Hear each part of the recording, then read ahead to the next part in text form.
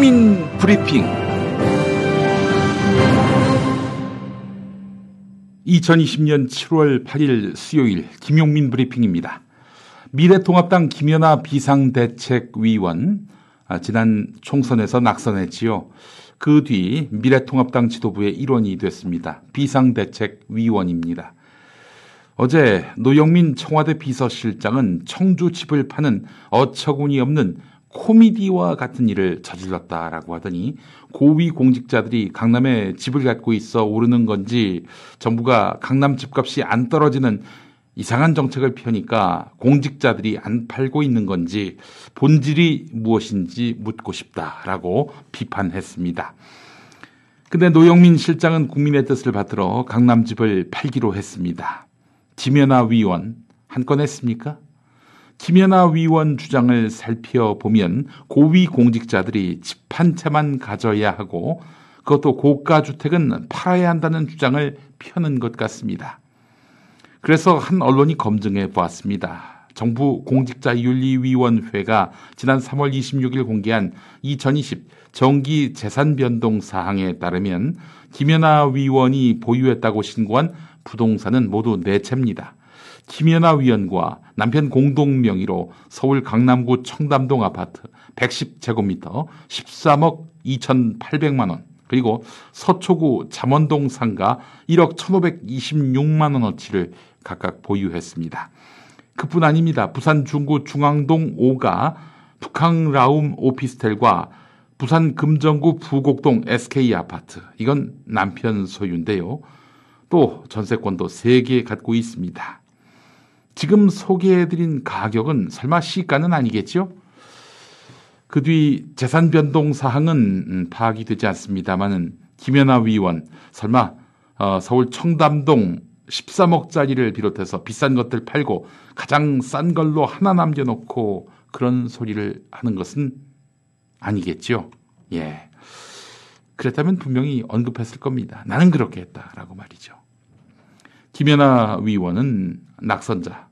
그렇다면 4.15 총선에서 미래통합당, 미래한국당 소속으로 당선된 국회의원 103명은 어떨까요? 40%인 41명이 다주택자인 것으로 나타났습니다.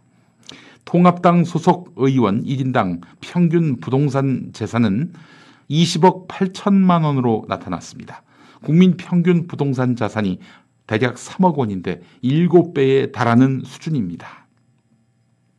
통합당이 비난하는 더불어민주당 의원 평균은 통합당에 비해서 절반인 9억 8천만 원입니다.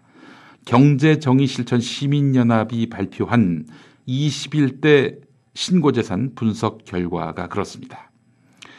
박덕흠 의원이 통합당 의원 중 부동산 재산이 가장 많은 것으로 나타났는데 건설사 대표 출신인 박덕흠 의원은 서울 강남 송파구, 경기도 가평, 충북 옥천에 주택 4채를 보유했습니다.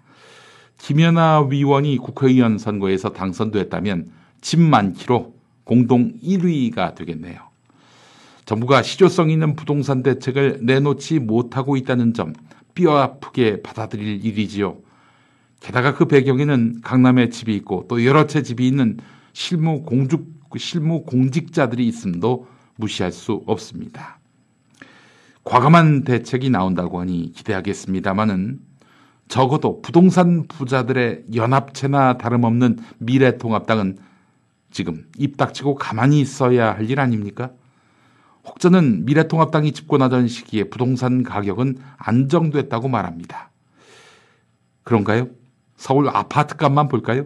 2008, 2009년 상승, 2010년에서 2013년은 하락, 그러나 2014년부터 2017년까지 대상승, 이 2014년에서 2016년까지는 최경환 경제부총리가 대출 규제를 확 풀었던 때지요. 노무현 정부 당시 평당 1,200만 원 미만이던 것이 박근혜 정부 말기에는 평당 1,800만 원이 됐습니다. 전셋값 당연히 상승 일로였고요. 무엇이 미래통합당 집권 시기에 부동산 가격이 안정됐다는 이야기입니까? 부동산 부자의 욕망을 반영하고 대변하는 정치, 미래통합당의 정치라 하겠습니다. 비판할 자격을 갖춘 다음 비판해야 미래통합당의 지적은 힘을 얻습니다. 정부 여당 악재에도 불구하고 이를 호재로 삼지 못하는 이유. 네 번의 전국 단위 선거에서 연전연패했다면 이제 깨달을 때도 됐는데 머리가 나쁘면 몸이 고생하는 법이지요. 용칼 여기까지입니다. 그제 용칼에서 제가 영화 더 플랜이 19대 대선 개표 부정과 관련해 검증했다라고 말씀드렸는데 네, 제가 잘못 말씀드렸습니다. 18대 대선이었습니다. 박근혜 씨가 당선된 대선이 18대 대선 아닙니까? 바로 잡겠습니다. 추가로 여러분들께 드릴 말씀이 있습니다. 지금 라디오 청취율 조사 기간입니다. 지금 듣고 계신 김용민 TV, 김용민 브리핑은 해당 사항이 없습니다. 저희는 조사 대상인 지상파 라디오 방송이 아니기 때문입니다. 그런데 여러분이 만약 한국 리서치로부터 전화를 받으신다면 반드시 이 프로그램 언급해 주시기 바랍니다. 바로 YTN 라디오 수도권 주파수 94.5 이동형의 뉴스 정면 승부입니다. 이동형의 뉴스 정면 승부 오후 5시 10분에 시작하는데요. 막 시작했겠군요. 이동형 씨가 지상파 방송에서 오래 방송해야 합니다. 그가 안착하고 롱런해야 우리의 스피커를 지킬 수가 있는 것 아니겠습니까? 꼭 언급해 주시기 바랍니다. YTN 라디오 수도권 주파수 94.5 이동형의 뉴스 정면 승부입니다. 자, 오후 5시 10분에 시작하는 방송 서울 전화 02로 시작하는 모든 전화 받아주시고요. 7월 20일까지입니다. 오후 5시 10분 YTN 라디오 뉴스 정면 승부 네, 이동형의 뉴스 정면 승부 말씀해 주시기 바라겠습니다. 자, 오늘의 헤드라인으로 이어가겠습니다.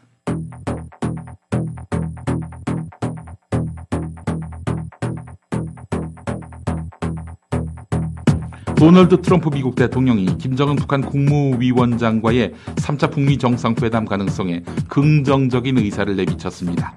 트럼프 대통령은 미국 그레이 TV와의 인터뷰에서 만약 힐러리 클린턴 전 미국 국무장관이 지난 대선에서 승리했다면 지금 북한과 큰 전쟁을 하고 있었을 것이라면서 김정은 위원장과 추가 정상회담을 할 것이다 이렇게 밝혔습니다.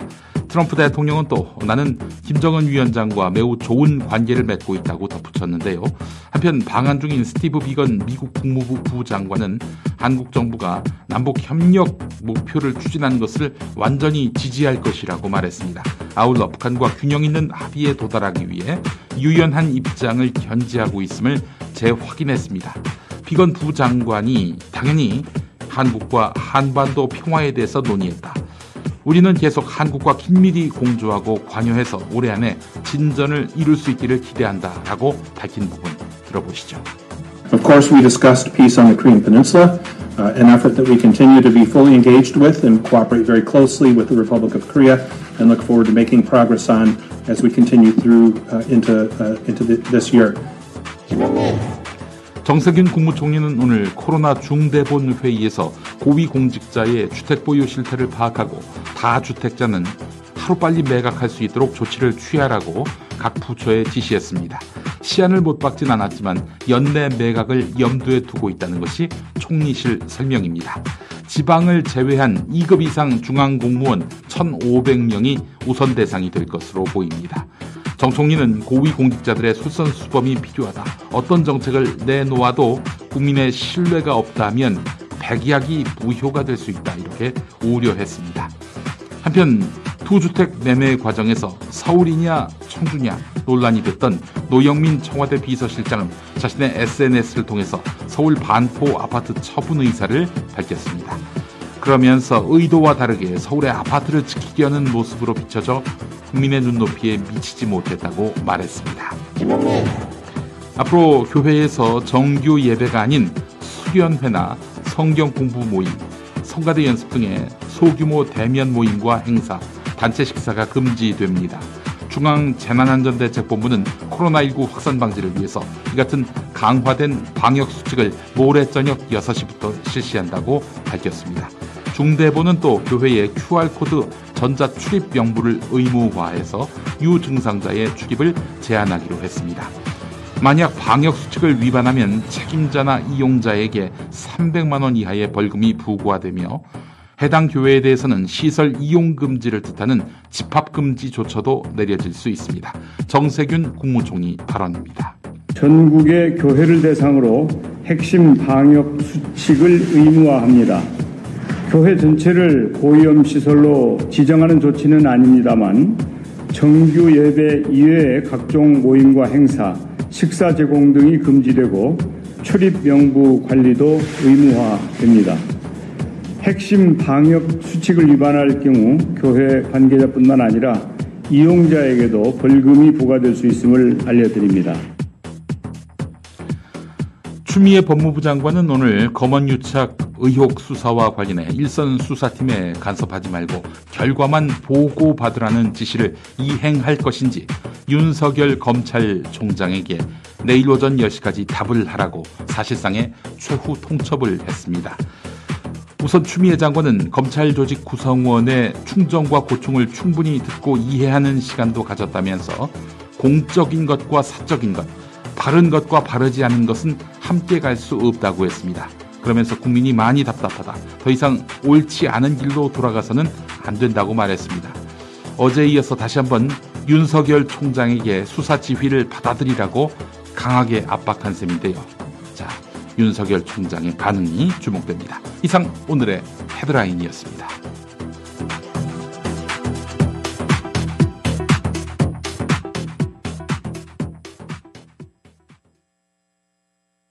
덥고 습한 여름, 슬리퍼와 샌들의 계절이지만 발냄새와 각질 때문에 곤란하신 분들 많으시죠? 냄새나고 갈라진 발을 아기 발처럼 풋풋하게 만드는 T에서 풋을 만나보시기 바랍니다. 검증된 원료와 정밀한 임상실험으로 효과와 안전은 물론 끈적이지 않는 산뜻함까지 모두 갖추었습니다. 한여름의 풋풋한 아기발 T에서 풋으로 시작하세요. 검색창에 T에서 풋을 검색하세요. 운전자를 위한 꿀팁 7,000원 운전자 보험 카페. 교통사고 형사 합의, 벌금, 변호사 비용은 자동차 보험에서 보장 못합니다. 운전자 상해까지 보장하는 7,000원 운전자 보험 카페. 버스, 택시, 트럭 등 영업용 운전자를 위한 13,500원 운전자 보험 카페도 있습니다. 집 두 채 월 10,000원 화재보험과 식당, 상가, 공장 화재보험도 상담합니다. 실손 암보험 역시 7,000원 운전자 보험 카페. 검색창에 7,000원 운전자 보험 카페. 전화번호 02849-9730.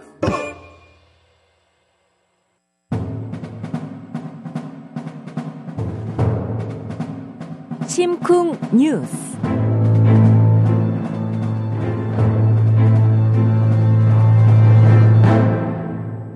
신민정 뉴스캐스터와 함께하겠습니다. 신민정 캐스터 나와 계십니까? 네, 안녕하세요. 네, 자 오늘 어떤 이야기 해볼까요?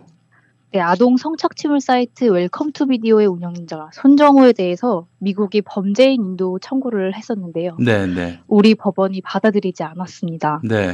손정우를 한국에 두는 것이 우리나라에서 이 디지털 성범죄를 억제하는 데 필요하다는 이유였는데요. 지난 화요일에 이 법원의 결정이 내려지자마자 손정우는 구치소에서 풀려났습니다. 네. 오늘은 이 문제를 좀 살펴보려고 합니다. 네, 마음에 듭니다. 손정우 씨라고 하지 않고 손정우라고 하셔서. 네. 정말 치가 떨립니다. 너무 큰 충격을 받아서 이 사건은 떠올리기만 해도 이게 정말 심장이 쫄깃쫄깃해져요. 정말.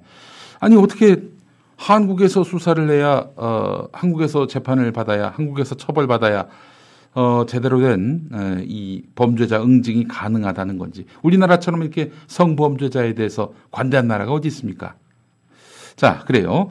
손정우가 만든 이른바 성착취 동영상. 이 사이트가 웰컴 투 비디오라고 하는데 어떤 사이트고 어떻게 운영되는지부터 한번 살펴보겠습니다. 네, 웰컴 투 비디오는 회원수가 전 세계적으로 128만 명에 이르는 세계 최대 규모의 아동 성착취물 사이트입니다. 네. 우리가 사용하는 일반 인터넷으로는 접근할 수가 없고요. 특정 프로그램으로만 접근 가능한 이 어둠의 경로, 다크웹이라는 경로로만 접근이 가능합니다. 네네. 이 웰컴 투 비디오 사이트에는 규정이 있는데 네. 15살 미만의 아동 청소년 성착취물만 공유할 수 있습니다. 성인 동영상은 못 올라온다? 네, 그렇습니다. 정말 충격적인 것이 피해자들 중에는 생후 6개월 된 아기도 있고요. 이 사이트에서 가장 많이 검색된 단어는 2살과 4살이라는 단어입니다. 기저귀 찬 아이들의 신체가 훼손되는 차마 말로 담기 어려운 이 내용들이 아주 인기리에 공유되고 있었습니다. 네, 이 영상은 또 암호화폐로만 결제해서 다운을 받을 수 있었는데요. 영상과 영상을 교환하는 방식으로도 다운을 받을 수 있었습니다. 그러니까 자기가 가진 영상 착취물을 내놓고 새로운 아동 성착취물을 다운받는 건데요. 네. 이런 식으로 되면 운영자와 이용자 사이의 공모 관계가 형성됩니다. 당연하죠. 서로 신고할 수 없게끔 되는 겁니다. 그래요. 그러니까 또 이제 있는 동영상을 공유하면은 또 그게 안 된다고 해서 결국 창작할 수밖에 없는, 그러니까 네, 그렇습니다. 누군가를 또 성착취를 해야 되는 그런 상황도 이제 뭐 떠올릴 수밖에 없게 되는데, 자, 손정우가 지금 풀려난 상태입니다. 정말 참 이 판결 내용도 기가 막히고요. 이 부분 한번 좀 살펴보겠습니다. 네, 미국과 영국 전 세계 32개국의 수사기관이 공조한 끝에 지난 2018년 3월에 사이트의 운영자 손정우가 충남 당진에서 검거됩니다. 이 곧바로 구속된 손정우는 1심에서는 징역 2년과 집행유예 3년을 선고받았고요. 네, 그것도 역시 풀려나는 겁니다. 예. 네, 재발 위험이 낮다면서 취업 제한 명령도 받지 않았습니다. 재발 위험이 없다. 예. 네, 2심에서는 징역 1년 6개월을 선고받았는데요. 지난 4월 말에 그 징역을 다 살고 출소할 예정이었습니다. 네. 그런데 이 작년 말에 미국이 손정우에 대한 범죄인 인도 요청을 합니다. 그래서 이 재구속이 돼서 한국 법원의 결정을 기다리다가 지난 화요일에 법원에서 이 미국의 인도 요청을 거절하면서 손정우는 풀려나게 됩니다.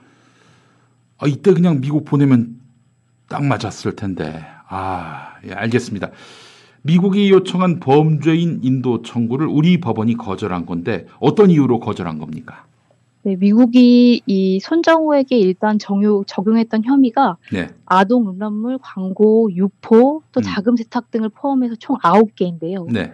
우리 법원은 자금 세탁 혐의에 대해서만 인도 절차를 논의하기로 합니다. 왜냐하면 아동 착취물에 대한 나머지 혐의는 이미 국내 법원에서 판결이 난 거기 때문에 이미 제외한 겁니다. 죗값을 치렀다 이런 얘기예요? 네, 그렇습니다. 그리고 지난 화요일에 최종적으로 이 법원은 자금 세탁에 관련한 이 내용도 이 미국의 요청을 거절해서 보낼 수 없다는 판결을 내놨는데요. 그 이유 중에 첫 번째가 이 손정우는 우리나라에서 수사를 받게 하는 게 우리나라 이 디지털 성범죄 근절에 도움이 된다라는 겁니다. 이 법원에서는 이 웰컴 투 비디오 이 회원들을 다 찾아내겠다면서 강하게 말했는데요. 네. 이미 손정호를 비롯한 웰컴 투 비디오 관련 범죄자들은 수사가 끝나고 판결도 끝난 상태입니다. 이 사람들은 일사부재리의 원칙에 따라서 다시 처벌할 수도 없는 상황이고요. 네. 새로운 회원들을 찾아내는 것도 사실 손정호의 진술이 아니라 IP 추적이나 암호화폐 자금의 유동을 보면서 찾아내는 기술적인 수사여서 손정호를 굳이 남겨뒀어야 하는지 이해가 안 가는 부분입니다. 그래요. 미국이 요청한 범죄인 인도 청구, 우리 법원이 거절한 또 다른 이유가 있죠? 네, 한 가지가 더 있는데요. 바로 자금 세탁 혐의. 마지막 남은 이 자금 세탁 혐의에 대해서는 국내에서 처벌이 가능하다는 겁니다. 이미 손정호의 아버지가 지난 5월 범죄인 인도 요청 심사를 앞두고서 손정호를 범죄자금 은닉 혐의로 아버지가 직접 고소를 합니다. 그래요? 네, 이게 참교육을 위한 고소가 아니라 아들을 미국에 보내지 않고 국내에서 처벌을 받게 하려는 의도였습니다. 그래요? 꼼수였군요. 네, 그렇습니다. 그런데 법원이 이 손정호 아버지의 의도대로 이 죄는 우리나라에서도 충분히 처벌을 받을 수 있으니 국내에서 다루겠다고 결정한 겁니다. 그런데 이 우리나라의 범죄 수익 은닉죄는 5년 이하의 징역 또는 벌금형으로 규정이 돼 있습니다. 네. 전문가들은 이 성착취물에 대한 이전 판결들을 살펴봤을 때 범죄 수익 은닉에 대해서 과연 실형이 나올지 모르겠다고 염려합니다. 만약 이 혐의로 미국에 넘어가게 됐다면 징역 20년까지도 징역형이 나올 수 있었지만 우리나라는 실형도 의문스러운 상황인 겁니다. 네. 그래서 이제 국내에서 처벌받게 하려고 아버지가 아들을 고소를 했다. 예. 우리 법원이 이렇게 다른 정부의 범죄인 인도 요청을 거절한 사례는 극히 드문데요. 현행법상의 거절 사유는 정치적인 성격을 띤 사건이거나 또는 공소시효가 만료된 사건, 이 두 가지에만 해당되는데 손정우의 경우에는 여러 가지로 모두 해당되지 않습니다. 손정우가 돈을 많이 벌어가지고 그래서 비싼 변호인을 쓴 것 같아요. 그 비싼 변호인 쓰면 이렇게 있는 죄도 감해지는 모양이지요. 참 알 수는 없는데 그래요. 우리나라의 이런 성범죄, 이 성착취 동영상 범죄자가 받은 형량과 외국에서 관련 범죄자가 받은 형량 비교해 본 자료가 있다고요? 네, 2년 전에 손정우를 송치하면서 한국인 이용자 223명이 함께 검찰에 넘겨졌는데요. 네네. 그중에는 한의사, 영어 강사와 같은 아이들과 계속 접촉 가능한 사람들도 많았습니다. 그런데 이 이용자들 대부분이 벌금형 또는 집행유예로 솜방망이 처벌을 받았습니다. 감옥 간 사람들이 거의 없었다? 네, 그렇습니다. 예. 그리고 어찌됐든 형을 선고받은 것이기 때문에 지금 네. 이렇게 이슈가 되더라도 다시 네. 수사를 진행할 수도 없는 상황이고요. 그런데 영국의 경우에 이 웰컴 투 비디오를 이용해서 아동 성착취를 영상을 공유한 사람은 25년 이상의 판결을 받았고요. 미국의 경우 120개의 아동 성착취 영상을 소지한 사람은 징역 8년, 보호감찰 5년, 성범죄자 등록 명령을 받았습니다. 그런데 웰컴 투 비디오 사이트를 만들고 운영하면서 이 아동 성착취를 부추기고 네. 3,000개 이상의 영상을 유포해서 4억 원 상당의 수익을 올린 손정우는 징역 1년 6개월을 선고받았고 다시는 같은 죄로 처벌을 받을 수 없는 상황입니다. 이런 가운데 국회 외교통일위원장인 송영길 더불어민주당 의원이 손정우의 미국 인도를 법원이 불허한 것과 관련해서 현재 단심이거든요. 범죄 인도 심사 결정. 이거를 대법원에 재항고할 수 있도록 범죄인 인도법 개정안을 발의했다는 소식이 전해지네요. 그래서 이제 손정우에 대해서도 소급해서 대법원 심사가 가능하도록 했는데 이거 반대하는 의원이 있으면 정말 국민이 용서치 않을 것입니다. 예. 반드시 이 법안이 가결되기를 바라는 마음인데 자, 이런 말도 안 되는 정말 천인공노할 판결을 내린 판사가 대법관 후보라고 들었습니다. 네. 이 사람 대법관 되면 안 될 것 같아요. 이 청와대 국민청원에는 담당 판사였던 강영수 서울고법 수석 부장판사에 대해서 네. 대법관 후보 자격을 박탈해달라는 청원이 게시됐습니다. 네. 기본적인 도덕심에 반하는 판결을 내린 사람이 과연 대법관 후보 자격이 있는가 네. 이런 질문을 던졌는데요. 42만 명 이상의 동의를 얻었습니다. 이미 20만이 넘었어요. 예. 네, 전문가들은 우리나라 법원이 이 문제를 불법 영상 정도의 수준에서 판결을 내렸다고 지적합니다. 미국의 경우는 아동 성착취 관련 범죄는 살인죄 수준에서 판결이 내려지고요. 네네네. 국제사회에서도 이 문제를 단순 제공자나 이용자가 아닌 집단 테러 관계로 인식해서 처벌하고 있습니다. 네. 그러니까 우리나라 법 자체가 가지고 있는 형벌도 매우 가볍다는 문제가 있지만 판단하시는 분들의 성인지 감수성이나 법 감정이 피해자의 고통이나 사회적인 인식 또 국제사회의 기준들을 전혀 따라가지 못한다는 게 근본적인 문제가 아닐까 생각됩니다. 네. 아직 청원이 진행 중이니까 우리 뜻 있는 애청자분들 청원에 동참하시면 어떨까 하는 그런 말씀을 드립니다. 제가 청와대 청원 동참하라 이런 얘기는 거의 안 하는데 여러분들께 간청을 합니다. 예. 신민정 뉴스캐스터 오늘 굉장히 어조가 격앙됐는데요. 네, 득음하려고 노력했습니다. 굉장히 공감이 되는 그런 격앙된 어조였습니다. 오늘 말씀 잘 들었습니다. 네, 감사합니다.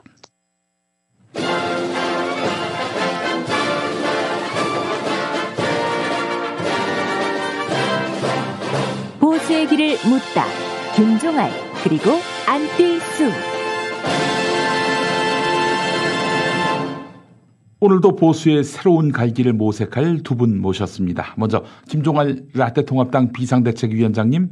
안녕하세요. 보수의 미래를 만들기 위해서 오늘도 동분서주, 김택진이, 원희룡이 등등 대권 주작감인 이 사람 만나고 저 인간 만나느라 하얀 눈썹이 잠잠할 새가 없는 김종알이라고 봐요.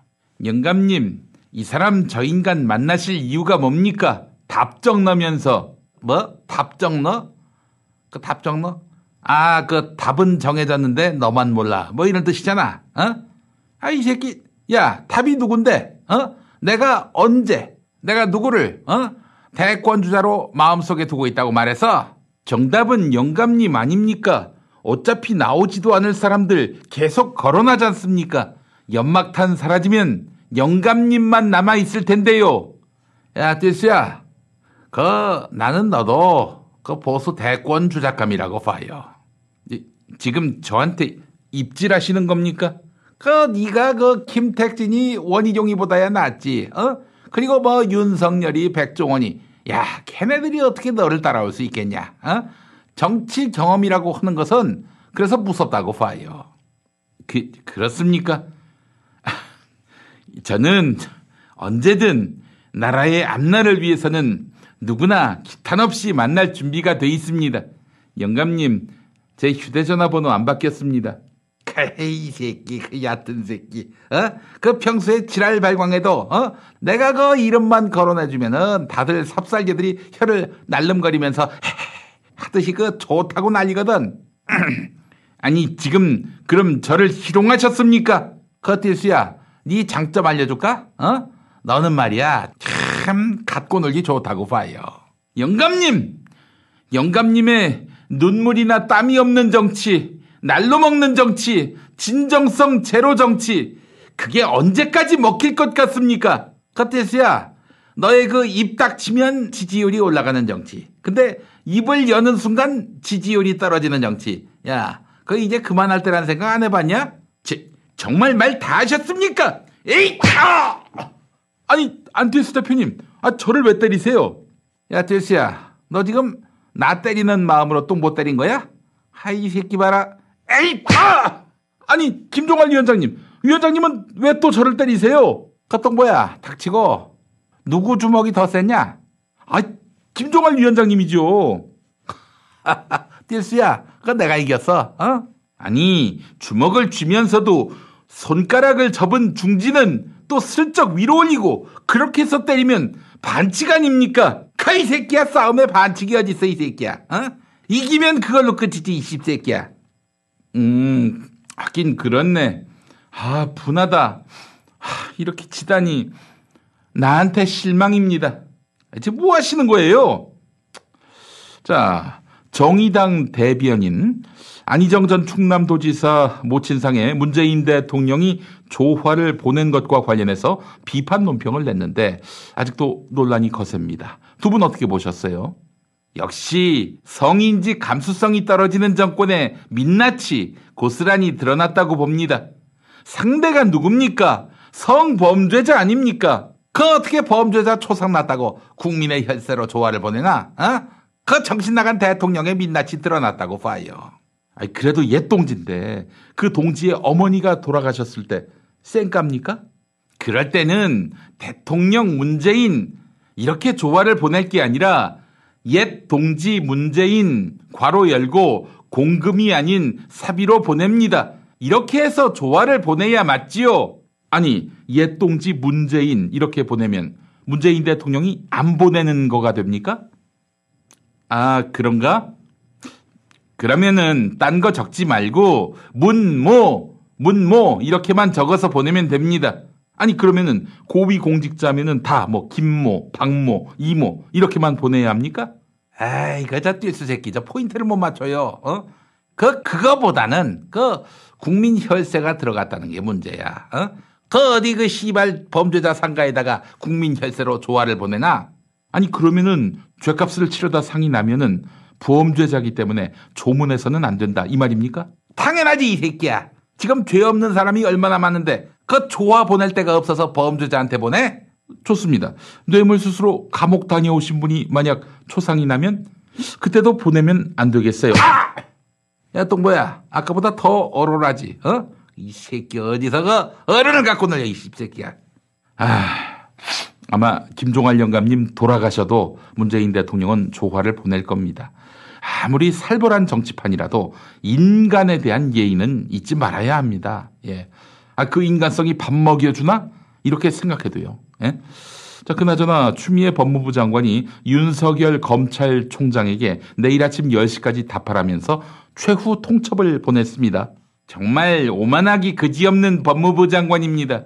검찰총장을 그렇게 흔들어대면 앞으로 누가 권력에 대한 비리를 수사할 수 있겠습니까?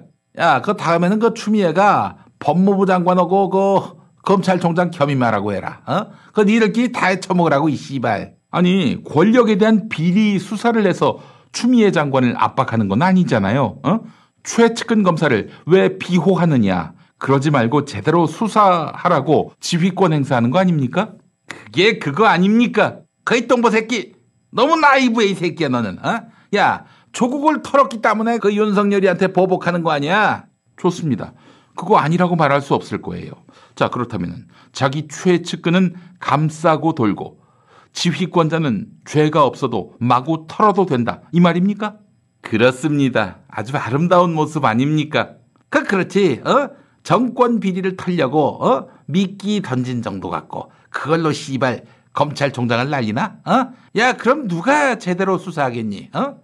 만약 두 분 집권하시면 검찰총장으로 윤석열 씨 갖다 쓰면 되겠네요. 돌았습니까? 세상에 조폭대장을 미쳤다고 검찰총장으로 갖다 써요? 아서라 됐다고 봐요. 이 씨발 새끼 뭐뭐 됐다고 봐요. 이건 내 유행어야 이 새끼야. 어디 꽁으로 갖다 쓰고 있어 이 씨발 새끼야. 그 라떼 통합당이 집권했는데 검찰총장으로 윤석열 갖다 쓰라. 지금 이렇게 물어보는 거야? 야, 늦어서 우리 님이 검찰총장 내정했다고 봐요. 라떼 통합당이 집권했을 때 임명할 검찰총장 이미 내정하셨다고요? 누군데요? 치와와. 그 치와와 알지? 멕시코의 개 품종 중에 하나. 말을 촌나게 잘 듣는 치와와. 치와와면 됐지 씨발. 왜 사람을 갖다 쓰니? 그것도 말 촌나게 안 듣는 윤석열이를. 에이그. 자, 두 분 윤석열 검찰총장의 하극상 이건 현실이 됐습니다. 이 시점에서 어떻게 수습해야 합니까? 진짜로. 지금 이 시점에서 만약 두 분이 문재인 대통령에게 빙의하신다면 저는 윤석열 검찰총장 좌천시킬 것입니다. 좌천이요? 인사상 불이익을 주라 이 말씀인데 어떻게 해요? 지금 한동훈 검언유착 수사팀 있지요. 서울중앙지검에 있는 수사팀. 그 수사팀의 팀장으로 좌천시키는 것입니다. 네? 아니 무슨 그런 소리가 다 있습니까? 여기 있지 않습니까? 카이 새끼. 야 그게 말이 되니 이 새끼야. 지금 그 최측근 한동훈이가 수사 대상인 사건인데 그 이 사건에 영향을 미쳐서는 안 된다. 이런 점에는 윤석열이도 동의하잖아.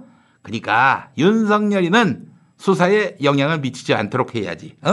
그래요. 그럼 어떻게 해야 합니까? 그러면은 법무부 장관을 바꿔야 한다고 봐요.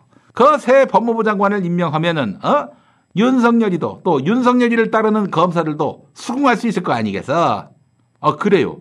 그 새 법무부 장관. 그럼 누구를 임명합니까? 최은순 씨라고. 최은순이 누구죠? 그 법지식이 정말 탁월한 분이지. 그 350억 통장 잔고증명서를 위조했는데도 불구하고 별다른 법적 제재를 받지 않은 그런 법학자를 뺨치는 그런 법 전문가. 아이고, 아니 윤석열 총장 장모요? 그러니까 윤석열은 그대로 검찰총장으로 두고 장모를 법무부 장관에. 지금 그 추미애 윤석열이 싸우는 꼴불견은 최소한 안 볼 거 아니야 이 새끼야. 국민들이 그 꼴 보느라고 얼마나 스트레스가 많은 줄 알아? 아니 말이 안 됩니다. 뭐? 말이 안 돼? 그러면 돼지는 돼지. 돼지라니요. 개가 웃습니다. 개가 웃는다. 윤석열 개가 웃는다고? 그 윤석열이가 웃기도 하나? 그래. 그 장모 공소시효가 끝나던 지난 4월 말에 웃었겠구나. 하여간 문재인 정권은 이제 검찰개혁에서 손을 떼십시오. 그러면은 공수처 설치, 전관예우 근절, 검경수사권 조정, 행정부처의 검사 파견 축소를 시도했거나 시도하려고 하는 문재인 정권의 조치는 다 잘못된 것입니다. 문 정권은 검찰개혁에서 손을 떼야 합니다. 그래요? 제가 지금 말씀드린 거는 안뜰수 대표님 2017년 대선 공약인데. 네? 이게 제 거라고요? 공약집에도 있는 겁니다. 국민의당 공약집. 그래요. 그렇게 하시겠다고 한 걸 문재인 정부가 한 건데. 제가 했으면은 달랐을 것입니다. 어떻게 해요? 잘 어떻게 해요? 꼭 어떻게 해요? 확 어떻게 해요? 너에게 준다. 퍽. 영어로 퍽큐. 야, 뜰수야, 너는 그러니까 말을 하지 말고 그냥 달려. 윤석열이가 행여 잡으러 왔을 적에는 피할 수 있게. 영감님, 제가 무슨 잘못했다고요? 제가 뇌물이라도 먹었습니까? 왜 안 때리지? 제가 재산이 1,000억입니다. 고작 2억짜리 뇌물 받으려고. 때릴 때가 됐는데. 영감님 졸도하셨나? 영감님, 숨 쉬시나? 아프냐? 난 안 아프다, 이 씹새끼야. 네, 오늘도 보수의 세기를 짚어봤습니다.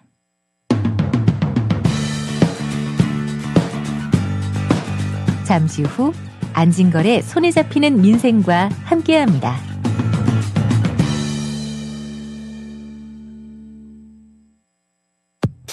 다이어트도 건강도 맛도 포기할 수 없다. 비타샵 그린 스무디 다이어트. 성공적인 체중 조절의 열쇠는 식사법과 운동입니다. 이제 하루 한두 끼 비타샵 그린 스무디 다이어트로 바꿔 드세요. 비타샵 그린 스무디 다이어트는 동결 건조한 수십 가지 국내산 채소 곡물과 3가지 단백질, 비타민, 미네랄, 식이섬유로 만든 맛있고 건강한 체중 조절용 조제식품입니다. 1522-6648 혹은 비타샵을 검색해주세요.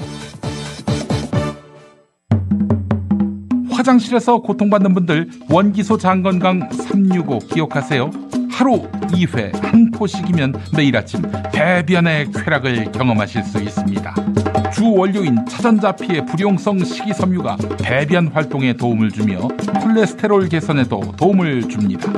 중요한 건 가격. 인터넷 최저가 36,000원이지만 김용민닷컴은 10,000원이 저렴한 26,000원. 화장실 끝판왕 원기소 장건강 365를 김용민닷컴에서 압도적 최저가에 만나보세요. 왜 탈모엔 아무것도 효과가 없을까요? 그건 바로 모근 파괴의 원인 DHT 호르몬을 잡아야 하는데 이것저것 써보다가 모낭까지 없어진 겁니다. 여성도 남성 호르몬 증가로 생깁니다. 특허청 탈모 검색하면 2,000개나 나오지만 DHT 5알파 환원 효소 억제 남성 120명 임상 결과 83%는 전 세계에서 저희 모낭 영양제뿐입니다. 이미 탈모약 쓰는 분, 모발이식 하신 분도 호르몬 부작용 없이 2배 효과고요. 가는 머리 두피 트러블엔 뿌리 깊은 샴푸, 머리숱이 적어졌다면 모낭 영양제 스프레이 18,000원 환불 보장입니다. 1566-7871 뿌리 깊은 샴푸로 검색하세요.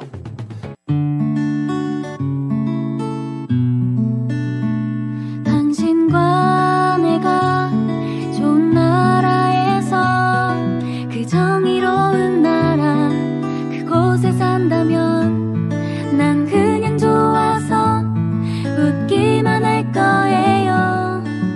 당신의 뉴스 보좌관 김용민 브리핑.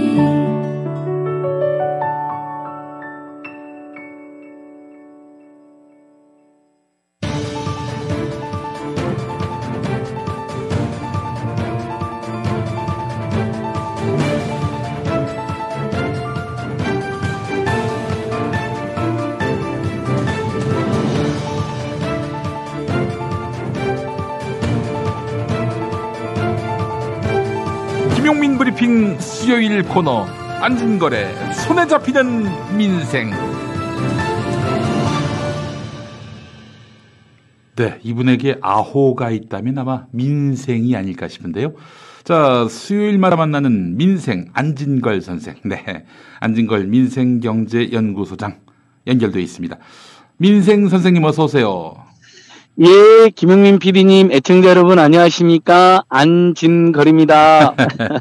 자, 소장님, 그 나경원 미래통합당 전 의원이 소장님에게 3,100만 원 손해배상을 청구하는 민사소송을 제기하셨는데 우리 나경원 나으리께서 지난번에 그 정 의원과 민원연에 얼마 기부하셨죠? 우리 저 안진걸 소장님이.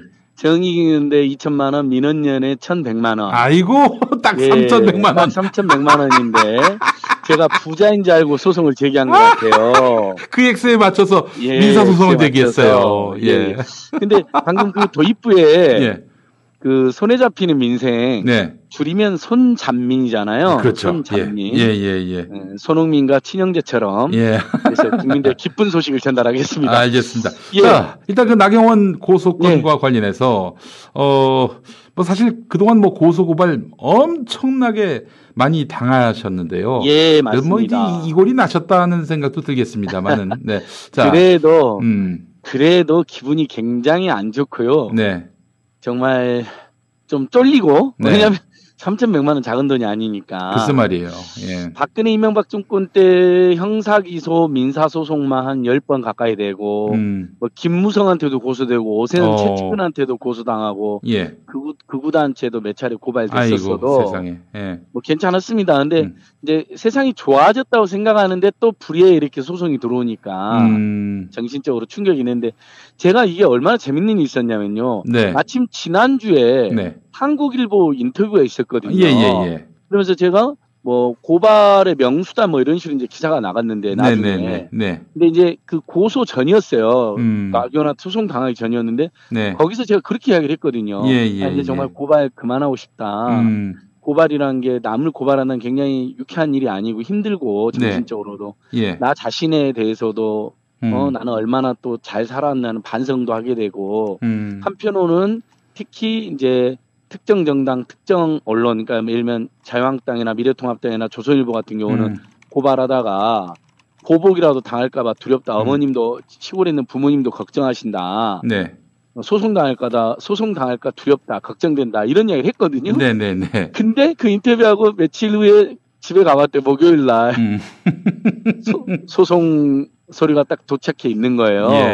그래서 이제 금요일 날 기사가 나가면서 이제 국민들께서 많이 알게 됐는데 정말 너무너무 황당한 게 저는 소송 서류가 두껍길래 저희들이 고발한 12번의 고발 이걸 다 명예훼손을 걸었나 보다. 잘 뗐다. 그래 어차피 소송 걸면 민사법원에서도 그게 사실인지 아닌지 일단 먼저 파악을 하잖아요. 판단하잖아요. 그래도 형사만큼 디테일하게 검증하지는 않을 거예요. 그렇죠. 형사는 이제 유무죄를 다툰 게 훨씬 디테일한데 나경원 씨 첫 번째 꼼수는 바로 그거죠. 분명히 선거 전에는 저희들이 고발한 것들이 마치 지가 억울한 것처럼 하면서 형사 고소하겠다는 식으로 여러 번 이야기했고 형사 고소한 것처럼 표현도 하게 됐거든요. 근데 형사 고소하면 무고로 자기가 걸리잖아요. 잘못하면. 그렇죠. 이거 만약에 형사로 고소했는데 말하자면 자신의 범죄 혐의 그 민생경제연구소를 비롯한 시민단체 그 고소 고발이 무고 그 잘못된 것이 아니라면은 그러니까 자기가 잘못한 게 있는데 잘못이 없다는 식으로 해서 안진걸 소장님을 고소했다면 이게 무고로 되치기를 당할 수 있기 때문에 맞습니다. 사실은 형사로 걸어야 진짜 나경원 씨가 이게 뭐 확실히 자신의 그 무죄를 이 소명하려는구나라고 생각할 수 있을 텐데 그건 또 아니었어요. 그러니까 첫 번째 왕꼼수가 형사 고소를 안 하고 마치 형사 고소를 할 것처럼 여러 번 이야기했었거든요. 황희도 PD하고 저하고를. 근데 민사소송을 했고 그다음 두 번째 더 큰 꼼수가 있었는데 제가 소송 서류 읽고 깜짝 놀란 거예요. 분명히 그 총선 전에랑 자유한국당 원내대표 시절에는 제가 고발한 내용이 주로 아들 비리, 딸 비리, 스페셜 올림픽 코리아 관련 비리, 2013년 스페셜 올림픽 관련 비리, 채용 비리, 그다음에 그 자기 집안 사학 비리, 여동생한테 사학 족벌, 홍신아원 사학 족벌에서 부당한 특혜를 준 거 이런 게 그다음에 선거 전에 허위사실 유포한 거 이런 게 해서 12번이 구성되어 있거든요.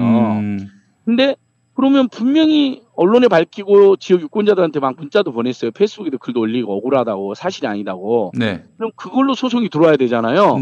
저희가 고발한 12번의 내용은 소송에 단 한 줄도 언급이 안 돼 있습니다. 그래요?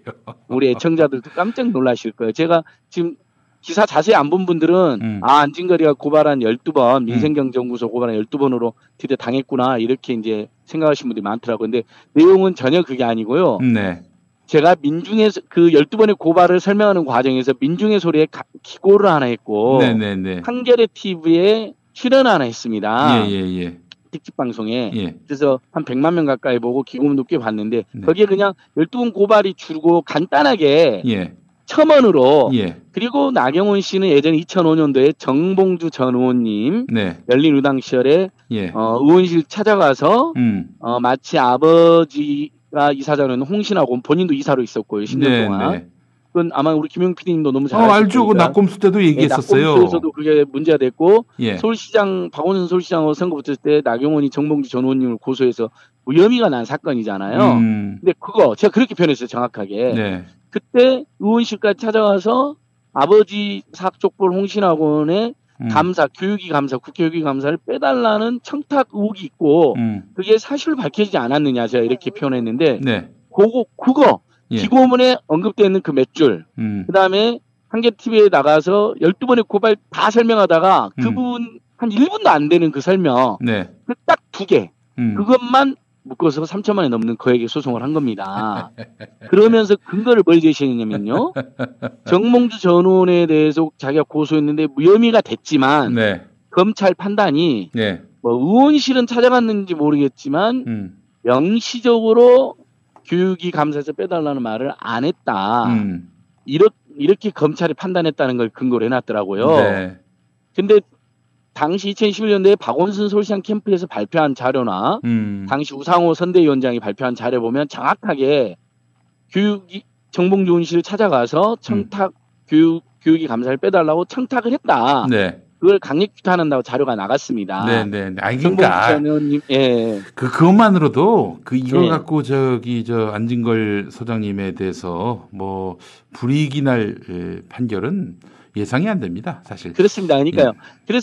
그러니까 그때 나경원 씨가 정몽 전 의원님 고소한 것도 그래서 무혐의가 된 거거든요. 네네네. 의원실 찾아간 게 사실이고 네. 말을 직접 표현했다 하더라도 네. 정봉주 전 의원님하고 보좌관님이 나중에 자세히 설명했잖아요. 네네네.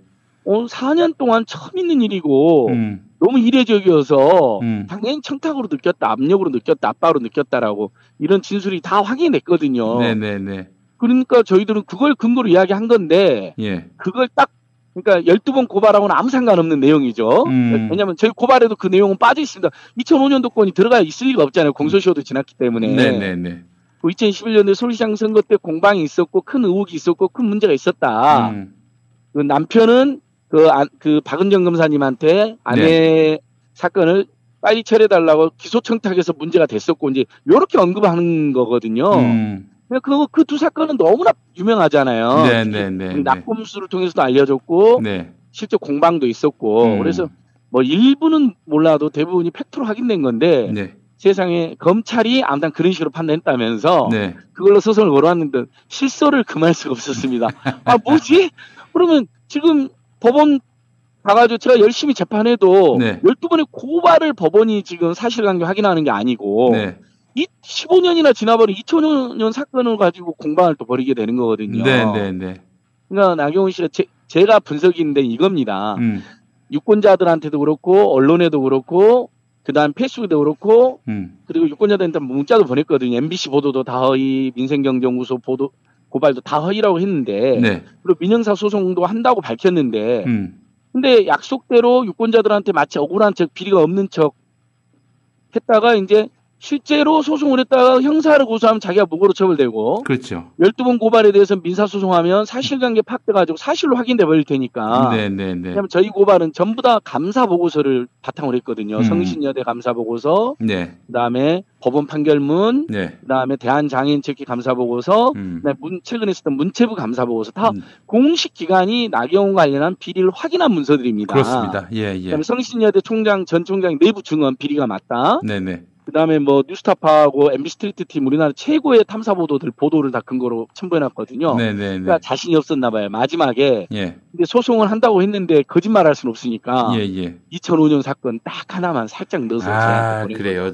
이거는 뭐 자기가 이길 수 있다라고 예. 자기가 이길 수 있다라고 판단했는지는 모르겠습니다만은 제가 봤을 때는 이거 갖고 유죄 나오긴 쉽지 않아요. 손해배상 나오기 쉽지 않고요.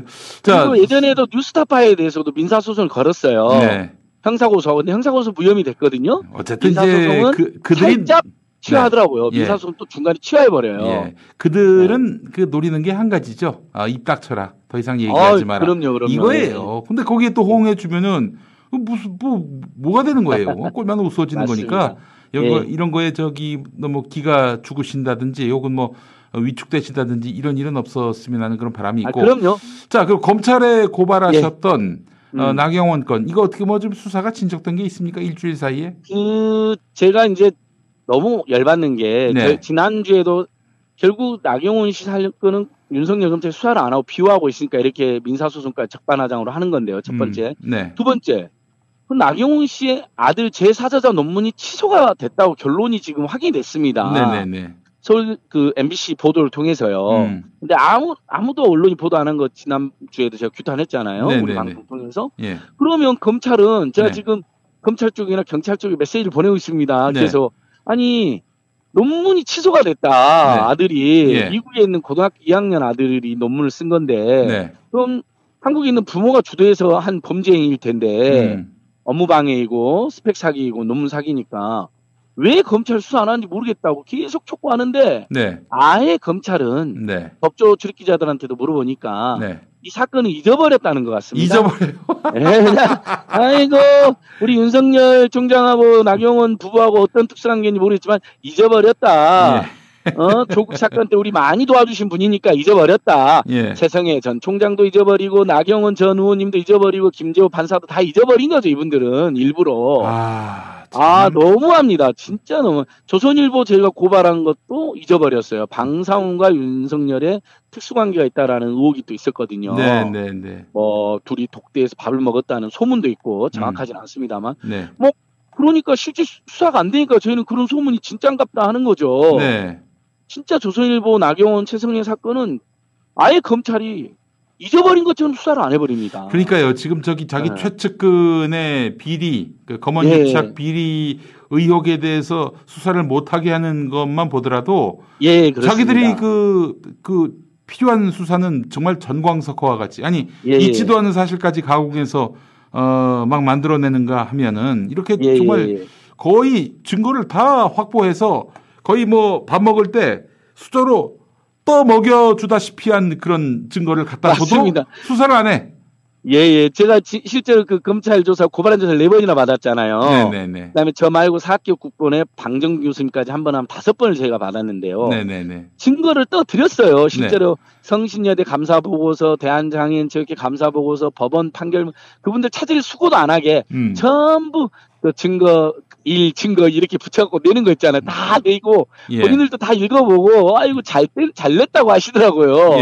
수사관이 그래놓고 지금 1년이 되도록 이런 짓을 하고 있으니 우리 국민들 속이 터지고 양아치죠 이게 도대체 뭐하는 짓입니까? 맞습니다. 이게 양아치가 아니면 뭐가 양아치냐고 국민들로 탄식이 나올 수밖에 없고 그래놓고 저는 계속 열받는 게 정의기억연 사건은 무슨 그 일개 NGO의 회계가 부실한 논란 고치고 지난번에 말 고치고 개선하면 될 사건을 가지고 무슨 엄청난 비리가 있는 것처럼 수사에 착수하기 위해서 지금까지도 괴롭히고 있는 거 아닙니까? 정말 이게 검찰이라면 해체하는 게 맞습니다. 다시 수사는 경찰이 하고 검찰은 그 수사에 의해서 기소만 하는 기관으로 기소청으로 거듭나는 게 맞는 것 같습니다. 그래요. 지금 뭐 안진걸 소장께서 그동안 줄기차게 제기해 오셨는데 몇 번 고발하신 거죠? 현재 나경원 씨를 총 12번 고발했고요. 12번. 다 그중에 다른 건이에요. 다 다른 건입니다. 실제로 한 건으로 검찰이 안 하니까 5기로 안진걸이 계속했다는 분이 있던데 아닙니다. 매번 다른 사건이 탐사보도를 통해서 확인이 됐고 제가 조사해서 확인해서 12건이 다 다르다는 거. 그다음에 최성해 전 총장이 중간에 하나 들어있고요. 그다음에 조선일보 방씨 일가의 비리가 4번이 고발이 되었습니다. 이번에 가짜뉴스까지 고발한 것은 5번째, 고발하다가 이제 조선일보 기자한테 행패당한 그 사건. 그게 5번째 고발이었고요. 그래서 우리 김용민 TV 독자들에게 이제 속보 하나 드리면 방금 경찰에서 연락 와서 다음 주 수요일 날 조선일보 고발 사건 고발인 조사하자고 해서 다음 수요일 날 남대문서로 출석해서 제가 고발인 조사 받을 예정입니다. 조선일보를 상대로 고발하신 사건. 검찰은 지금 잊어버렸는데 아까 말씀드린 것처럼 자기들을 비호해줬거나 윤석열 총장 특수한 관계가 있다는 의혹을 받는 자들은 아예 수사를 안 하고 잊어버리고 있는데 경찰은 지금 또 제대로 하는지 네. 고발한 조사 가서 강력히 엄벌을 촉구하고 오도록 하겠습니다. 조선일보 얘기를 하셨는데 예. 조선일보의 시경 캐빈 장상진 기자 예예예. 그 안진걸 소장님께 시비를 걸었잖아요. 얼마 전에. 예. 정말 엄청난 행패였죠. 근데 조선일보 사옥 앞에서 파렴치한 장상진 이런 문구가 적힌 손팻말을 들고 시위를 벌인 시민을 장상진이 모욕 혐의로 고소한 것으로 알려졌습니다. 그러니까요. 예. 아 정말 이것도 너무 열받는데요. 네네네. 그 장상진 씨가 저희들한테 엄청난 행패를 부리고 하고 업무방해라고 저한테 당신이 어쩌고저쩌고 하고 뭐 굉장히 모욕적인 말을 많이 하고 갔습니다. 그래서 당시 사람들이 업무방해나 모욕으로 고소하자는 분들이 있었어요. 네네네. 근데 저희가 정말 거대 권력형 비리 중심으로 뭐 박근혜, 이명박, 이건희, 이재용, 나경원 이렇게 말하지 사실 마음에 안 들고 문제 많은 기자지만 일선 그 기자까지 직접 고소하는 건 사실 시민 공동체에서 꼭 좋은 일은 아니잖아요. 개인을 고소하는 게. 그래서 참았습니다. 반성의 계기로 삼아라고. 그 다음에 또 뭐가 밝혀지냐면 그 사람이 고발뉴스 이상호 기자한테 전화해가지고 정의경인데 돈을 빼돌린 횡령 공범이라고 대놓고 물어봅니다. 이제 당신이 그 횡령 공범 아니냐? 예, 녹취도 확인됐잖아요. 알고 봤더니 그것은 이상호 기자하고 고발뉴스가 그 정의경인데 기부를 한 거예요. 가장 어렵던 시절에 이 박근혜 정권 때 500만 원 그러니까 미담인데 미담을 검찰로부터 뭔가 잘못 흘려받은 거예요. 검언 유착으로. 그래서 야 이상호한테도 돈 간 것 같더라. 고발뉴스로도. 그러니까 대뜸 전화해서 이상호 기자한테 정의연 돈이 수백만 원씩 쏴줬던데 횡령 공범 아니세요? 이렇게 물어봐요. 장상진이? 예, 그게 지금 고발뉴스 TV에 올라가 있거든요. 우리 애청자는 꼭 들어보세요. 그럼 그 뭐냐면요. 그 자체가 협박이고 모욕입니다. 그럼요. 아니 취재를 그렇게 한 게 어디 있어요. 그러니까 그렇게 하는 만약에 그게 팩트여도 그렇게 안 하잖아요. 그럼요. 조심스럽고 정중하게 하잖아요. 기자입니까? 양아치지요. 그거는. 예. 근데 그것도 정반대 사실을 미담을 횡령 공모로 본 거예요. 이상호 기자님한테도 제가 그랬어요. 저기 선배님 이 방송 들으신 분들이 명예훼손이나 협박이나 모욕으로 고소하자는데 어떻게 또 우리 이상호 기자님도 착하시잖아요. 우리가 거대 권력하고 싸우지 일개 기자까지 고소하고 그러지 말자 참자 반성의 계기로 삼자. 그래서 저희가 2번 잡았어요. 근데 그 소식을 들은 그 조선동합 100년 거짓 역사 청사한 신행동에 김병관이라는 어르신이 있어요. 그분이 너무 기가 막히니까 파렴치한 장상진 기자 사과해라 반성해라 이렇게 피켓팅을 한 거예요. 그런데 본인은 그거 보자마자 경찰서에 신고하고 고소를 한 겁니다. 장상진은 그걸 고소를 한 거예요. 우리 국민들 기자기 현장에 있었던 분들 고발뉴스 관계자들 이상호 기자 뭐 안진걸 다 저희는 참았잖아요. 왜냐하면 정말 고발해야 될 놈들 많고 싸워야 될 사람 많고 그다음에 이런 일 있을 때마다 매번 고소하는 게 모양새도 좋아 보이지 않고 가급적이면 시민의 미덕으로 참고 넘어가려고 했던 거죠. 아무리 나쁜 사람이어도. 근데 그 사람은 그걸 참지 못하고 바로 함부로 고소를 했더라고요. 그래서 저희가 그 김병관 선생님인데 그분 이제 변론도 공익 변론도 하려고 하고요. 오늘 그분이 그것 때문에 종로경찰서 끌려가서 지금 조사까지 받고 있습니다. 지금 이 순간. 상당한 일입니다. 그래서 이상호 기자하고 저희는 만약에 치하하지 않으면 그 시민에 대한 그 함부로 고소한 거 우리가 가만두지 않겠다. 지금 우리도 그러면 당신이 한 대로 행동할 것이다. 그 사람 그러면 특히 고발뉴스하고 이상호 기자한테 전화한 건 그건 빼도 박도 못한 범죄입니다. 느닷없이 갑자기 전화해가지고는 당신 행정 공범이냐고. 그리고 또 다른 기자 전화해가지고는요. 조선일보 기자가 서부지검에 언제 출석하냐고 물어봐요. 이상호 기자님한테. 한 사람을 아예 자기들 마음대로 검찰한테 어떤 내용을 흘려받은 다음에 파렴치한 범죄자로 몰려다가 실패한 거죠. 팩트도 틀리고. 얼마나 큰 모욕감을 느꼈어요. 인실이 필요해요. 저기 인생은 실전임을 좀 일깨워 주실 필요가 있겠네요. 맞습니다. 이상호 기자님하고 또 안진걸 소장께서. 알겠습니다.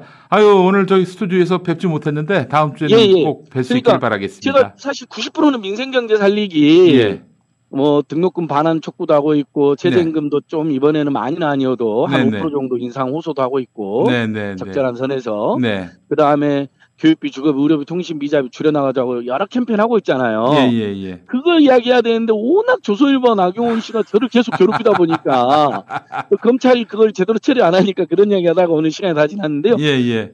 피디님 제가 다음 주에는 알겠습니다. 스튜디오 가서 예. 최근 그 민생 현안 네네네. 제2차 재난지원금도 지금 논쟁이 있잖아요. 알겠습니다. 그거 좀 지급돼야 되거든요. 한 번 더. 그래서 한번 자세히 스튜디오 꼭 가겠습니다. 네, 오늘은 사정상 못 가는데 청자 여러분 죄송합니다. 예.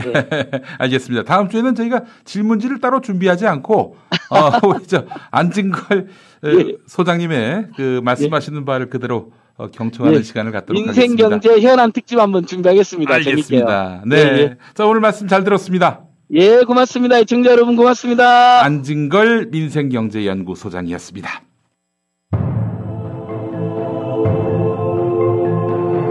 시사 직박구리.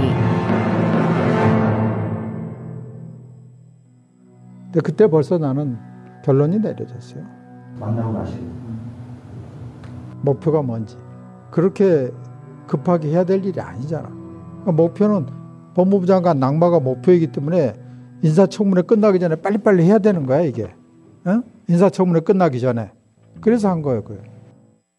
윤석열 검찰총장과 그 사단이 문재인 대통령의 조국 법무부 장관 기용을 무산시키기 위해 먼지털기식 수사를 했다. 박상기 당시 법무부 장관의 증언. 이런 가운데 새로운 증언이 하나 더 나왔는데 당시 법무부 인권국장 황희석 변호사. 8월 23일 아침 8시 41분인가 25분인가 내가 출근하고 있는 계단에서 법무부 과천청사 계단에서 전화가 삐 올려서 봤는데 윤대진이야. 그때 윤대진은 수원지검장으로 가 있을 때예요. 이 양반이 평상시에 나한테 전화하는 사람이 아니거든요. 전화가 삐 와서 조장관 사임해야 되는 거 아니야? 조장관 사임해야 되는 거 아니야? 이렇게 되면은 뭐 조장관 형수도 힘들어지고 그다음에 저기 당시 누구야 재수 이혼한 그 얘기도 나왔어. 그러면서 동생하고 재수도 이렇게 가족들도 힘들어지는데 대통령 부담 안 되도록 하는 게 맞다. 윤석열의 또 다른 최측은 윤대진. 그가 조국과 가까운 사이인 황희석 국장에게 연락했다는 것. 그리고 조국에게 전화라는 듯 가족 생각해서 사퇴하라고 이야기했다는 것. 여기서 잠깐 윤대진은 누구인가? 대유는 윤석열, 소유는 윤대진이었는데 YTN 뉴스가 있는 저녁에 출연한 양지열 변호사.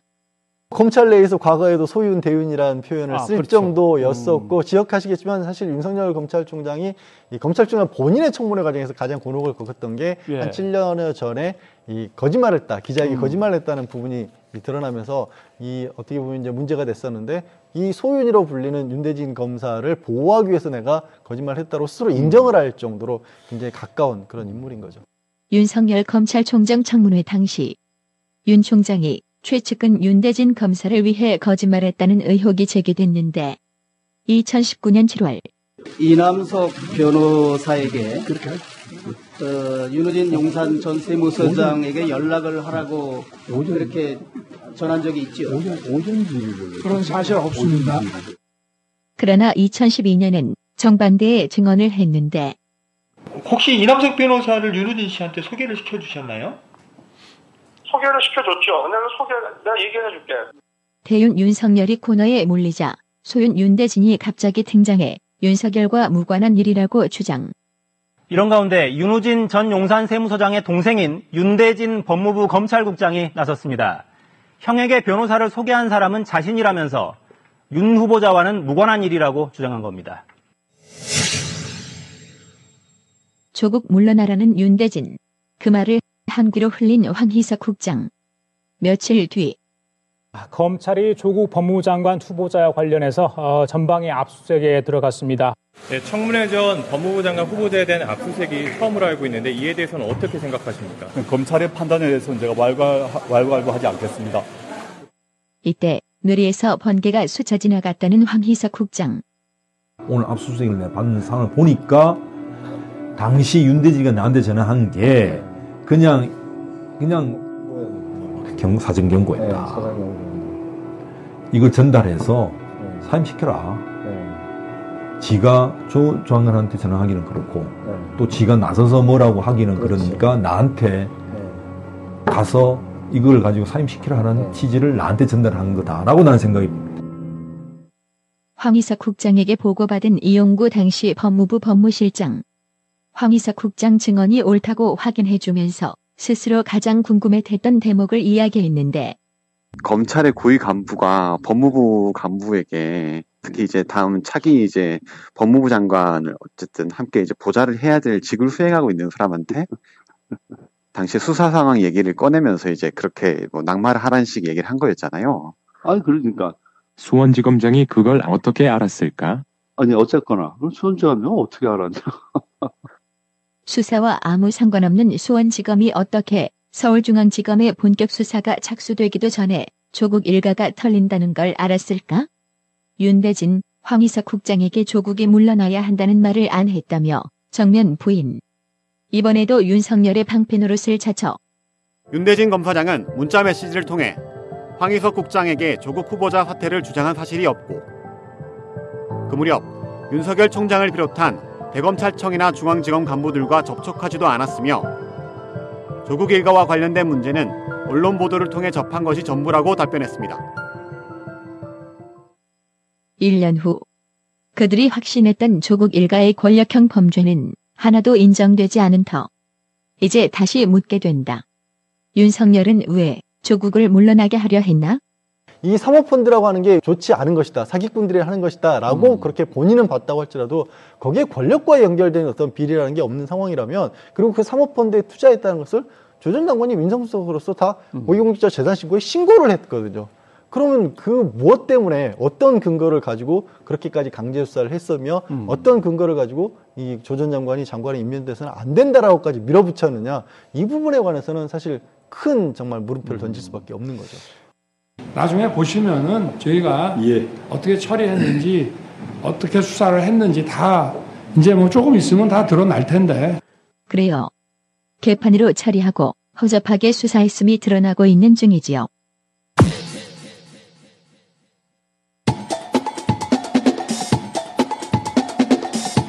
탄탄한 팩트, 날카로운 평론. 세상에 이런 시사 프로그램은 없다. 김용민 브리핑.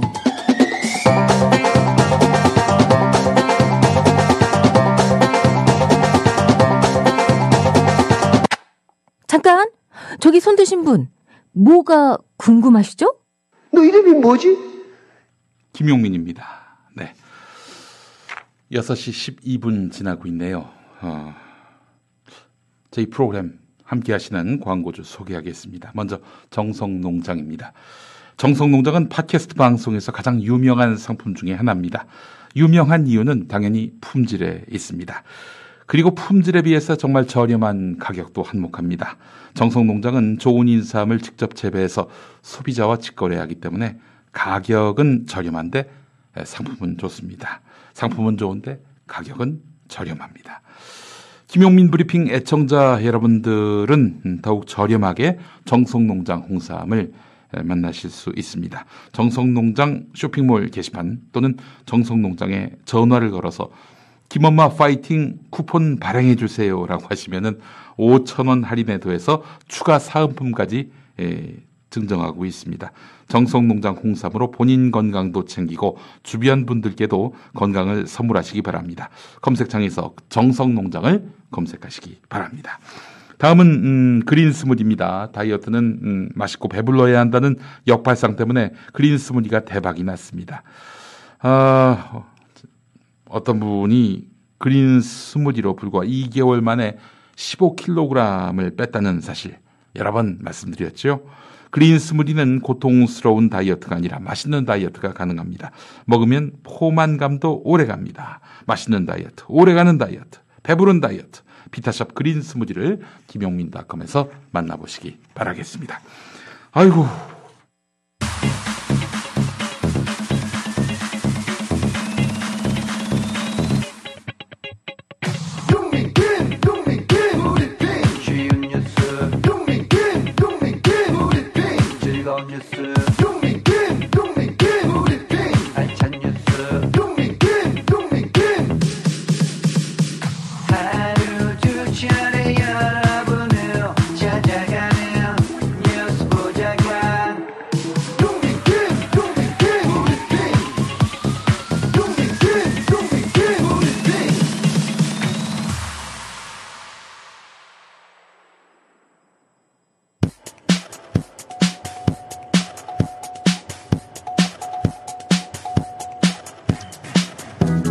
시사 에피타이저입니다. 12년 만에 난데없이 날아든 공기업 지분 매각 소식에 YTN이 발칵 뒤집혔습니다. YTN은 현재의 소유 구조를 견지하겠다 이런 공식 입장을 냈고요. 노동조합은 문재인 정부가 YTN 민영화를 검토하는 것은 충격적이라며 논의 중단을 촉구했습니다. 그러나 지분 매각 하겠다는 사람을 회사와 노조가 어떻게 막을 수 있을까요? 회사는 지금의 구조가 좋다고 말합니다. 공기업이 지분을 갖고 있는 구조.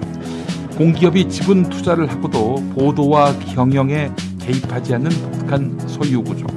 대주주가 경영과 보도에 일절 관여하지 않는 확고한 토대 위에 권력과 자본 눈치를 보지 않는 방송. 이래서 좋다는 겁니다. 그렇게 자유와 권리를 주었더니 지금 YTN 구성원들 누구를 위해서 썼습니까? 네, 자유와 권리는 방종과 조직 이기주의가 아닌 것입니다.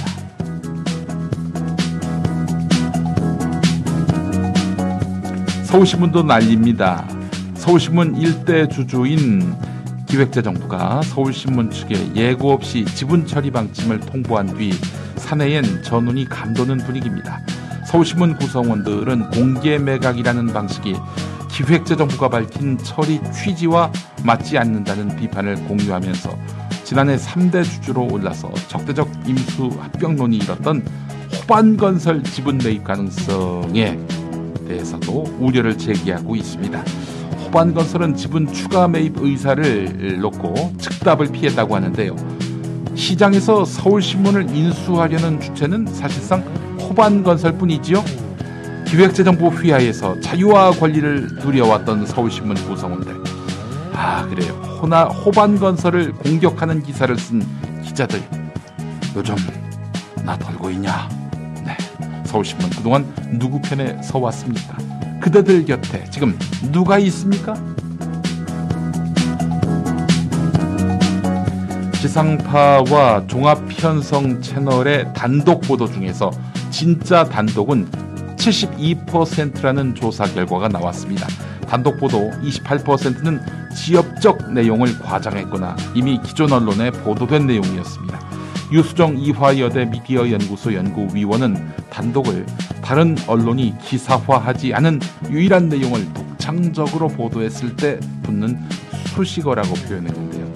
일부 언론은 기사에 단독자가 붙으면 독자의 이목을 끌 수 있다는 판단에 단독 표기를 남발하고는 했습니다. 자, 근데 단독의 4분의 1이 가짜 단독이었다? 단독에 얼마나 중독됐으면 앞으로 그런 기사는 나중에 단독 떼고 중독을 붙여야 할 것 같습니다. 시사 에피타이저였습니다.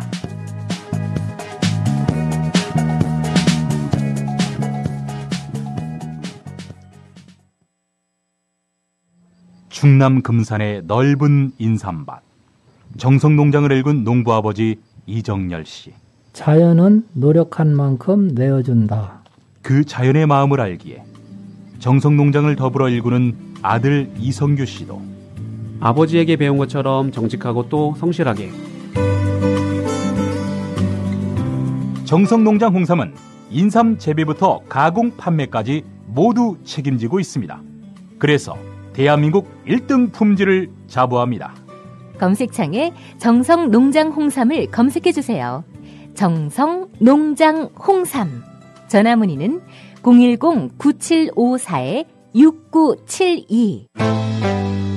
집이 어두울 때, 형광등을 교체할 때, LED 램프를 고민할 때 이제 DDD를 기억하세요. DDD, 다 된다의 약자입니다. LED 교체 때 안전기를 함께 교체하거나 설치기사를 불러야 하는 경우가 많습니다. 하지만 DDD LED는 형광등 갈듯 그냥 교체만 해주면 됩니다. 어떤 안전기에도 모두 호환됩니다. 그래서 다 된다 DDD입니다. 대한민국 정부가 직접 인증하고 마케팅을 지원하는 브랜드 K로 선정된 DDD. 김용민닷컴에서 비교 불가 압도적 최저가에 만나보세요.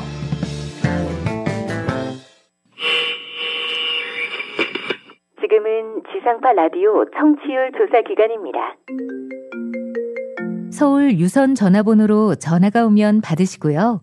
어제 5분 이상 청취한 라디오 프로그램을 묻는다면 이동형이야 이동형이야. 오후 5시 10분 YTN 라디오 이동형의 뉴스 정면 승부. 오후 5시 10분 YTN 라디오 이동형의 뉴스 정면 승부. 그러니까 이런 식으로 방송 나와서 언론 플레이하고 아니면 여론을 호도하고 하니까 그게 문제라는 거예요. 알겠습니다. 인터뷰 그만하겠습니다. 잊지 마세요. 우리 편, 내 친구. 오후 5시 10분 YTN 라디오 이동형의 뉴스 정면 승부.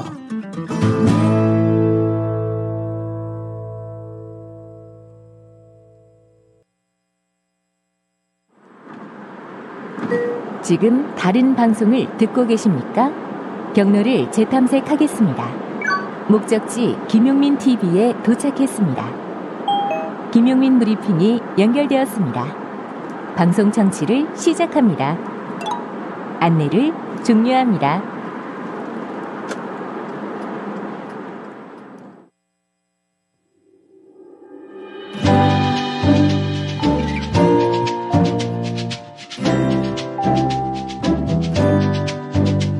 전우용의 거울.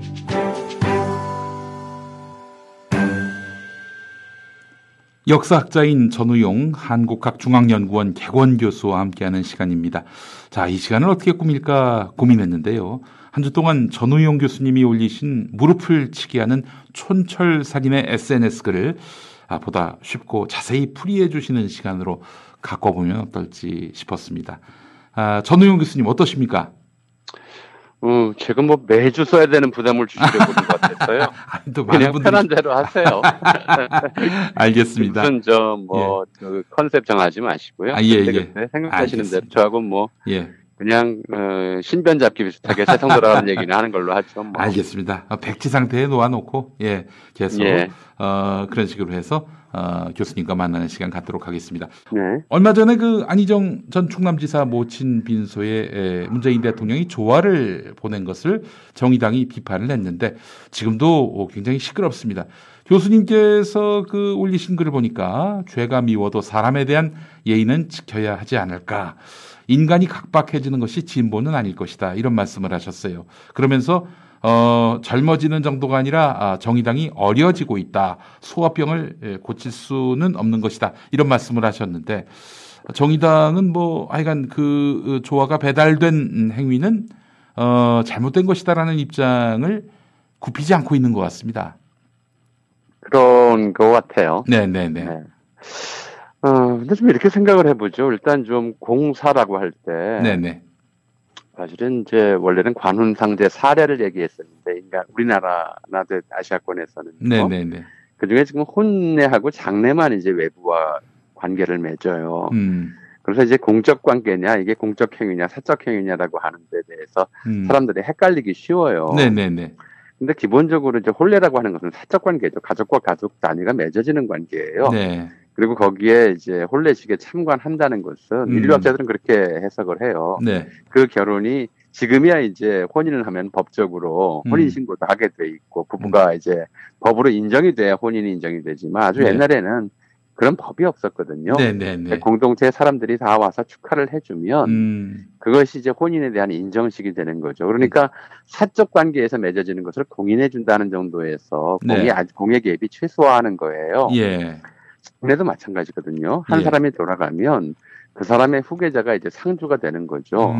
그가 상주임을 공인한다라고 하는, 공동체가 공인한다고 하는, 혹은 그 가족과 알고 지냈던 사람들이 인정한다고 하는 그런 이제 전통 의례다라는 것이 인류학자들의 이제 해석이에요. 물론 이제 가는 사람들은 뭐 그런 식의 인류학적 해석이나 고대적 기원이나 이런 거 생각하지 않고 알고 가는 사람은 없어요. 근데 기본적으로 이거는 가정 내의 사적인 문제죠.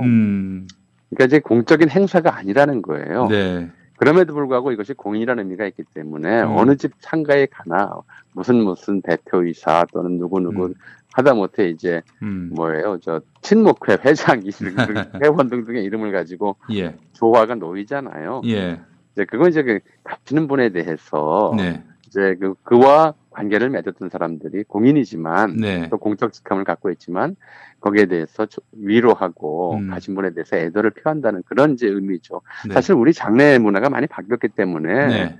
조화 보내고 화환 보내고 하는 거는 옛날에 없었던 일이죠. 네, 이건 네, 이제 네. 장례식이 현대화하면서 나타난 좀 한국적 현상이긴 한데 네, 네, 네. 이제 그런 행위에 대해서 뭐 직함을 넣은 조화를 보냈든 아니면 아예 조화를 보내지 않았든 네. 아니면 뭐 이런 것들에 대해서 문제 삼는 걸 그야말로 가정사의 문제 삼는 거거든요. 네. 그가 흉악범이든 성범죄자든 예. 어떤 범죄를 저질렀든 간에 예. 공당이 남의 개인 가정사에 그렇게 문제를 삼아서 어떤 화환을 보냈느냐를 가지고 성명을 내는 거는 네. 너무 유치하다라는 생각이 들죠. 예, 예, 예. 그러니까 기본적으로 잘못했다기보다는 좀 유치하다, 점스럽다 이런 거거든요. 네, 네, 네. 그래서 그것 때문에 정당으로서 해야 될 전부 공적인 문제들 굉장히 많잖아요. 지금 우리 사회에서. 근데 네. 그런 문제들에 대해서 공적인 문제들에 대해서 정말 정확하게 정의당이 자신이 뭐랄까요, 좀 지향하는 전망과 관련해서 정확한 논평을 내기보다는 네. 정말 이제 어떤 사람의 사생활 관련해서 좀스러운 성명을 내고 있는 것. 이건 이제 정당으로서 좀 성숙하지 못한 태도고, 그래서 좀 어려진 거 아니냐라는 개인적인 느낌을 가졌던 거죠. 네. 사리분별 못한다. 뭐 이런 뜻으로도 볼 수 있을 것 같은데, 오늘 또 어제 올리신 그 글을 보니까, 친상을 천붕이라고 한다. 예. 이 말씀하셨는데, 그렇죠. 모친상, 부친상. 아무리 뭐 좋은 시간에 돌아가셨다 하더라도 또 자식들이 다 안착하고 뭐 하여간 행복할 시간에 조용히 떠나시는 것도 정말 하늘이 무너지는 슬픔일 텐데 지금 안희정 지사의 그 상황은 죗값을 치르는 그런 상황 아니겠습니까? 그러니까 지금 이제 이런 사적인 문제잖아요. 네네. 사적인 문제임에도 불구하고 공적으로 가장 큰 문제가 네. 사람을 가둬두는 거죠. 예. 그죠? 이게 감옥에 가둬두는 거. 그런데도 네. 이 공적인 행위를 일시 유보하고 장례는 치를 수 있게 내보내주는 것이 어느 나라에서나 공통된 법이에요. 네. 장례 치르도록 잠깐 나와 있는 상황이고 네. 또 이제 뭐 피해자라든가 또는 다른 사람의 마음을 헤아린다고 한다면 글쎄요, 안희정 씨 모친도 뭐 그분이 무슨 돌아가신 분이 특별히 죄를 지은 건 아니잖아요. 그렇죠. 그렇죠. 아들이 죄를 지었다 하더라도 네. 말년에 아들 감옥 보내고 얼마나 비통한 심정으로 사셨겠어요. 말년을 보내셨겠어요. 네. 그러니까 집안마다 다양한 사정들이 있어요. 네. 범죄자의 집안이라 하더라도 그 부모의 또 그 사정은 또 전혀 다른 거잖아요. 그렇습니다. 혈령. 예. 그런 문제들이 있기 때문에 네. 그에 대해서는 뭐라고 얘기를 하지 않는 것이 인간이 보편적으로 형성해온 저는 이제 예의라고 생각하거든요. 우리나라는 네. 특히 더했죠. 남의 상가에서 벌어지는 일들에 대해서는 사적인 자리에서도 이러쿵저러쿵 얘기를 하면 네. 어른들한테 혼났어요. 네, 네, 네. 근데 그거를 공당의 대변인이 공당의 논평으로 사사로운 이제 가정사의 문제를 거기에 누가 뭐를 보냈다고 그게 무슨 큰일이라고 논평을 하면서 그거를 이제 뭐 대통령의 무책임성을 비판하는 근거로 사용한다고 하는 것이 뭔가 좀 글쎄요. 좀 철분지 같다는 느낌이 많이 들었습니다. 예. 그 젠더 정치 연구소 여세연은요. 이런 논평을 냈습니다. 잊지 말라. 안희정은 민주투사가 아니라 성범죄자다. 그러니까 성범죄자이기 때문에 뭐 함부로 뭐 추모한다든지 혹은 뭐 또 그 상에 대해서 각별한 의미를 부여한다든지 이거는 잘못된 것이다. 이런 입장인 것 같아요. 그러니까 안희정의 상이 돌아간 사람이 안희정이 안 씨가 아니잖아요. 네. 안희정 씨 모친이었고 안희정 씨와 그동안 과거에 관계를 맺었던 사람들이 하다못해 제 친구가 어떻게 해서 감옥에 들어갔다 하더라도 상을 당했다면 그거는 별도로 위로해 주는 것이 인지상정이죠. 네. 그렇다고 해서 본인이 그랬다고 해서 본인의 부모님이 돌아가셨는데 그 상조차 외면하는 것이 그것이 사람 마음으로 어떻게 그럴 수가 있을까요? 그런 생각이 나올까요? 저도 얼마 전에 한 달쯤 전에 부친상을 당해서 그러셨군요. 예. 근데 거기다 대고 누가 뭐라고 그런다면 좀 너무 슬플 것 같아요. 네. 물론 죄 지은 사람이 죄와 관련 없이 슬퍼야 된다고 생각을 한다면 네. 모든 문제에서 평생을 그렇게 슬퍼야 된다고 생각을 한다면 그럴 수도 있겠어요. 그런데 좀 그 가족들, 유가족들 마음에 뭐 본인은 그 우리 현대법이라고 하는 것이 연처죄를 인정하지 않잖아요. 네네네. 죄 지은 당사자 이외에 그 가족들에게까지 고통을 전가하고 아픔을 전가하는 행위가 반인도적이다라고 하는 것은 이미 인류사적 약속이에요. 현대인의 약속이에요. 네. 아주 중세적인 사고방식이죠. 그러니까 안희정 씨가 미운 것과 네. 안희정 씨에 대해서 이제 뭐 아무것도 이제 하려고 해서는 안 된다라고 얘기하는 것과 그 모친 상에 좀 조의를 표하는 것을 이렇게 같이 연결해야 될지, 굳이 연결해야 되는 건지. 네. 너무 얘기가 길어진 것 같네요. 아니요. 뭐 그런 느낌입니다. 예. 하나만 더 네. 여쭤보겠습니다. 대통령과 여당 당직자의 조화, 조문이 안희정의 정치적 존재감을 확인시켜줬다. 말하자면 정계 복귀를 위한 어떤 밑밭 카페트를 깔아준 것이다. 뭐 이렇게 보는 시각도 있더라고요. 과대망상의 황당무계죠. 제가 처음에 과대망상. 그 말씀을 드렸던 이유는 네. 장래는 어디까지나 가정 단위의 사적 행위라고 일단 말씀을 드렸잖아요. 네. 가끔 사회가 그런 것들을 사회화해서 사회장이나 국장이나 국민장이나 이런 걸 만들기는 해요. 근데 기본적으로 장래라고 하는 것은 가족 내에 이른바 이제 승계 문제예요. 네. 가족 내의 승계에 대한 공인 문제이고 이 가정사에 대해서 외부가 참여하는 것은 그게 제한적인 거예요. 네. 아무리 많다 하더라도 물론 국민장이나 국장 같은 경우에는 굉장히 많은 사람들이 참여하지만 가족 단위 장례식에 외부에서 들어가는 것은 기껏해야 이제 종이값, 촉값 옛날 같으면 지촉대라고 그래가지고 그 상가에서는 종이값하고 양초값이나 좀 보태주고 하는 그런 정도였었거든요. 네. 그러면서 그냥 너희 가족이 불행을 겪은 걸 알고 네가 이제 그 집안에 이제 후계자인 걸 이제 인정한다. 이런 차원의 문제이거든요. 그러니까 네. 사사로운 행위인 거죠. 이제 예. 그 사사로운 슬픔에 그것도 이제 슬픈 일이죠. 가족 단위의 비극에 그냥 외부에서 꽃다발 하나 보냈는데 네. 그게 무슨 사면장이 될 수 있겠어요. 그 몇 사람이 그렇게 해서 심지어 뭐 어떤 사람이 정말 뭐 거기다가 뭐 안희정을 칭찬하거나 안희정을 뭐 무죄다라고 이제 주장을 하는 그런 일이 전혀 없지만 들으신 분들이 오해하실까봐. 네네네. 설령 그렇다 하더라도 그거는 대외적으로 아무런 영향력이 없는 거예요. 사적 네. 행위이기 때문에. 예. 근데 그걸 가지고 무슨 공적인 사면장처럼 확대 해석하는 거는 망상이라고 밖에 볼 수가 없죠. 네. 그냥 괜히 비판하기 위해서 말도 안 되는 꼬투리를 잡는 거다. 네. 그렇게 봐야 될 것 같아요. 알겠습니다. 교수님께서 며칠 전에 자기 최측근 수사를 막기 위해서 장관 지휘를 무시하고 검사장 회의까지 소집하는 윤석열 검찰이 조국을 감찰 무마죄로 기소하는 것, 또 송파구 재건축 아파트로 막대한 이익을 얻은 곽상도가 아파트를 팔아서 2억여 원의 시세 차익을 보았다고 송파구 재건축 아파트로 막대한 이익을 얻은 곽상도가 아파트를 팔아서 2억여 원의 시세 차익을 보았다고 대통령 아들을 비난하는 것. 이게 우리 사회가 먼저 해결해야 할 불공평과 불공정의 핵심이다.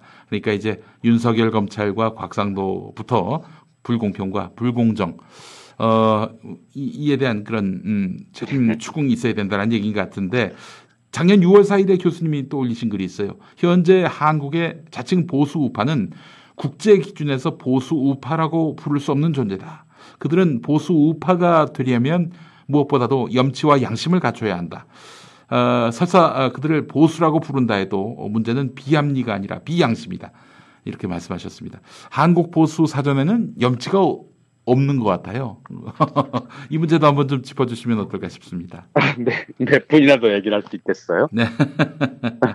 시간 얼마나 주실래요? 예, 이거 좀 오래 걸릴 것 같고요. 예. 말씀만 드릴게요. 예. 이제 많은 분들이 이 자유민주주의를 섞어 쓰다 보니까 네. 자본주의와 민주주의의 작동 원리가 같다고 생각을 해요. 네. 근데 사실은 그게 전혀 다르거든요. 네. 민주주의는 1인 1표제예요. 네. 그죠? 네. 가난하나 부자나 남자나 여자나 나이가 많으나 적으나 모두 투표장에서 한 표씩밖에 행사를 못해요. 네. 그런 점에서 머릿수를 기준으로 하기 때문에 그걸 인본주의라고 할 수 있어요.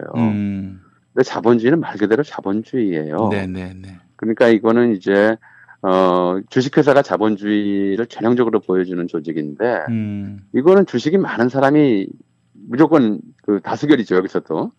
주식을 많이 가진 사람들이 있고 작게 가진 사람이 있어서 이 사람들의 다수결은 머릿수와 관계없이 움직이잖아요. 그래서 자본주의예요. 그러니까 사실 인본주의와 자본주의는 서로 맞는 그 시스템은 아니에요.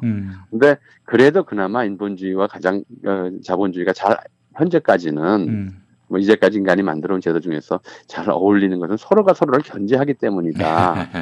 이런 거라고 이제 저는 생각을 해요. 네. 이게 무슨 말씀이냐면 네. 정치적으로 민주주의라고 하는 것은 인본주의에 의존하고 경제적 자본주의라고 하는 것은 자본주의에 의존하고 있기 때문에 네네네. 이제 우리가 이 자본주의에 의한 불평등의 문제를 먼저 해결하려고 드는 경향들이 굉장히 많아요. 네. 이제 최근에도 예컨대 이제 조국 전 장관 문제가 전 장관 일가에서 예컨대 자녀 교육에서 보통 서민 가정들이 꿈꿀 수 없는, 생각할 수 없는 여러 가지의 어떻게 보면 혜택을 누렸다. 이 불평등이 우리 사회의 핵심 문제다. 이렇게 주장하는 견해들이 있었어요. 그래서 그 문제를 짚은 거예요. 물론 중요한 문제이긴 하지만 이것을 이제 쉽게 해결할 수가 없다. 해결하려면 이건 뭐 자본주의 체제를 부정하는 수밖에 없는데 부정을 한다고 해서 뭐 예컨대 공산 국가들이 정말 이런 사회적 불평등 문제를 해결했느냐 하면 그건 해결하지 못했거든요. 우리가 그 방법들은 정말 어려워요. 그래서 이 해결 문제는 계속 고민을 해야 될 문제인데 근데 정치적으로 인본주의에 의해서 진행되는 문제들 합당하게 해결할 수 있는 문제들, 1인 1표제로 해결할 수 있는 문제들은 우리가 선차적으로 해결할 수 있는 거죠. 네. 그게 이제 정치적 불평등의 문제라고 저는 봐요. 그러니까 경제적, 사회적 불평등, 불공평의 문제는 정말 해결이 어려워서 오랫동안 좀 고민을 많이 해가면서 하나씩 풀어가야 될 문제라면 이 정치적 불평등의 문제는 우리가 생각만 바꾸면 쉽게 해결할 수 있는 거거든요. 이런 거란 말이에요. 똑같이 예컨대 조국 전 장관이 감찰 무마를 했다. 이건 뭐 법적으로 감찰 종결이다라고 이제 법정에서 논란이 벌어지고 있고 또 실제로 종결 쪽으로 이제 기울어 있는 것으로 좀 보이는데 그런 상황에서 이제 윤석열 검찰총장이 측근에 아주 그것도 단순히 무슨 뭐 표창장이나 무슨 체험활동 증명서가 아니고 좀 우리 사회의 유력 뭐랄까요 정치인이라고 할까요 아니면 이제 정치적으로 영향력이 있는 사람을 완전히 이제 매장시키면서 선거에 영향을 미치려는 의도가 있는 것 아닌가 그렇게 의심받고 있는 사안 그런 일을 이제 저지른 것이 최측근이다. 그런데도 그 수사를 피하기 위해서 무슨 뭐 수사위원회 무슨 위원회니 이쪽으로 돌리느니 뭘 이제 하느니 검사장 회의까지 소집해가면서 이렇게 무마하고 있는데도 이거 이 두 사이에서 이건 정치적 차별이거든요. 이런 차별에 대해서 우리가 이거 쉽게 해결할 수 있는데 왜 해결을 못하는가 해결하려고 우리가 노력해야 된다는 것이 그것도 마찬가지죠. 부동산 가격 오르는 것이 정부가 부동산 가격을 올리려고 올리는 것이다라고 생각하는 사람이 있다면 글쎄 조금 좀 뭐랄까 생각이 올바를 것 같지는 않아요. 계속 이제 부동산 문제가 워낙 우리 사회에 좀 뜨거운 문제이기 때문에 저는 해결 방법이 있어요. 뭡니까? 해결 방법이 있는데 그 해결 방법을 쓸 수가 없는 거죠. 이승만처럼 하면 돼요. 이승만 때 농지개혁을 하면서 경자 유전의 원칙에 따라서 삼정보 상한선을 두고 그 이상의 토지를 가진 사람들은 전부 국가에 강제 매각하게 했거든요. 그것도 현금으로 사들인 게 아니고 증권을 줬어요. 이게 이승만 아이디어가 아니라 조봉암 아이디어라는 얘기가 있던데요. 그 아이디어는 중요한 게 아니에요. 이승만 때 했으니까. 그리고 이제 뭐 미군정에서도 이제 동의를 했던 것이고요.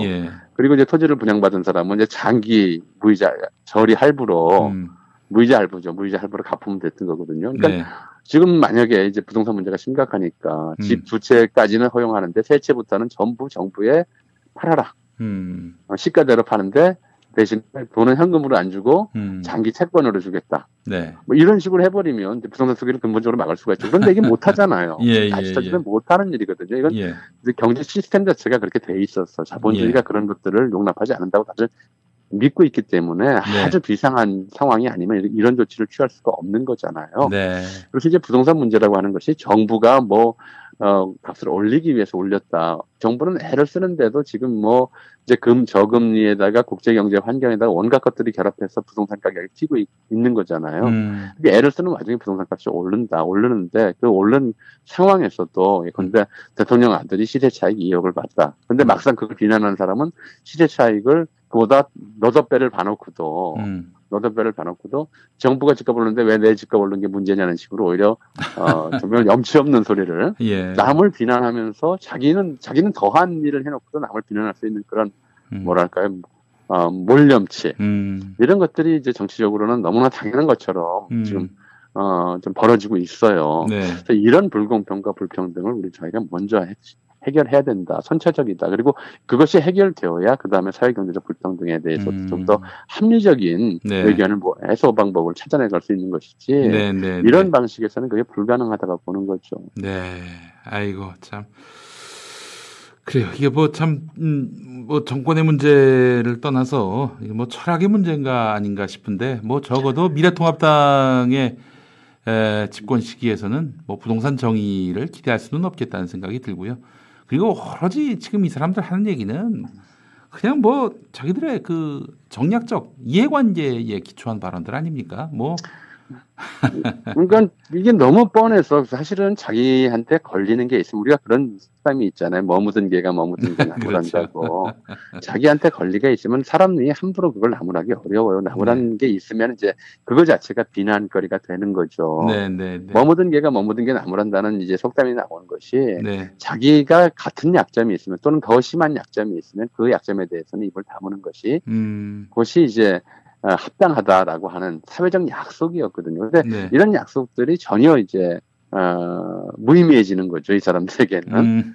그게 이제 우리가 겪는 누구는 근데 오해의 소지가 있다 하더라도 예를 들어서 뭐 반포에는 실거주하고 청주에는 비워뒀는데 그래도 예. 청주집 노영민 실장 같은 경우에 예. 청주집을 팔려고 내놨더니 똘똘한 한 집 때문에 그런다라고 해서 결국은 이제 서울에 있는 그 아주 작은 집마저도 팔아야 되는 팔겠다고 내놓는 예. 이런 일들이 한쪽에서는 벌어지는데 네. 이 사람 이건 좀 나름대로 보면 어떻게 보면 좀 과하다 싶을 정도의 대응이거든요. 근데 이제 예를 들어 이제 아까 대통령 아들 문준용 씨를 비난했던 박상도 씨의 경우에는 네.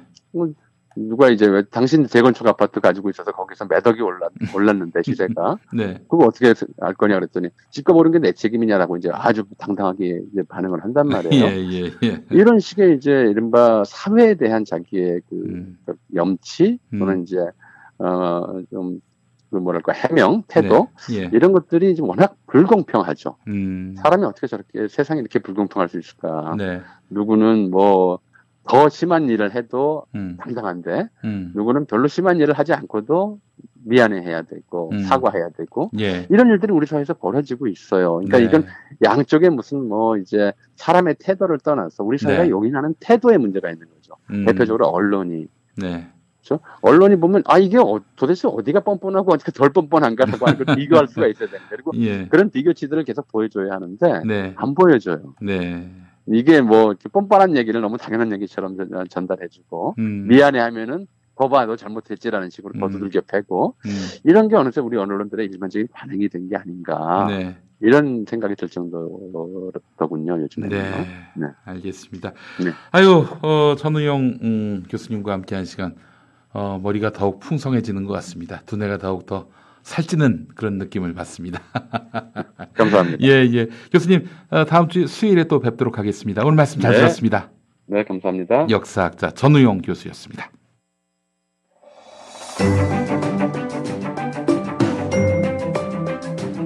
김용민 브리핑은 월요일부터 목요일까지 매일 오후 5시 5분부터 여러분과 함께합니다. 저녁 8시 반부터는 월요일 관훈 라이트 클럽, 화요일 정치 부심, 수요일 히히 히스토리, 목요일 꼼찰총장이 방송됩니다. 깊고도 넓은 방송, 여기는 김용민 TV입니다.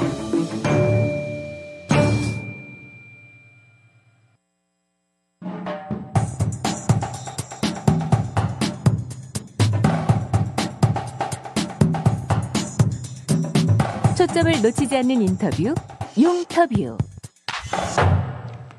지난 6월 17일 국가인권위원회는 대전 MBC가 1997년부터 성별을 이유로 남성 아나운서는 정규직, 여성 아나운서는 비정규직이나 프리랜서로 분리 채용한 것은 차별이라고 명시하고 대전 MBC와 서울 MBC 차원의 대책 마련을 권고했습니다. 인권위 이 권고를 도출해낸 유지은 아나운서와 만나보겠습니다. 유지은 아나운서님 나와 계십니까? 네, 여보세요. 안녕하세요. 네, 반갑습니다.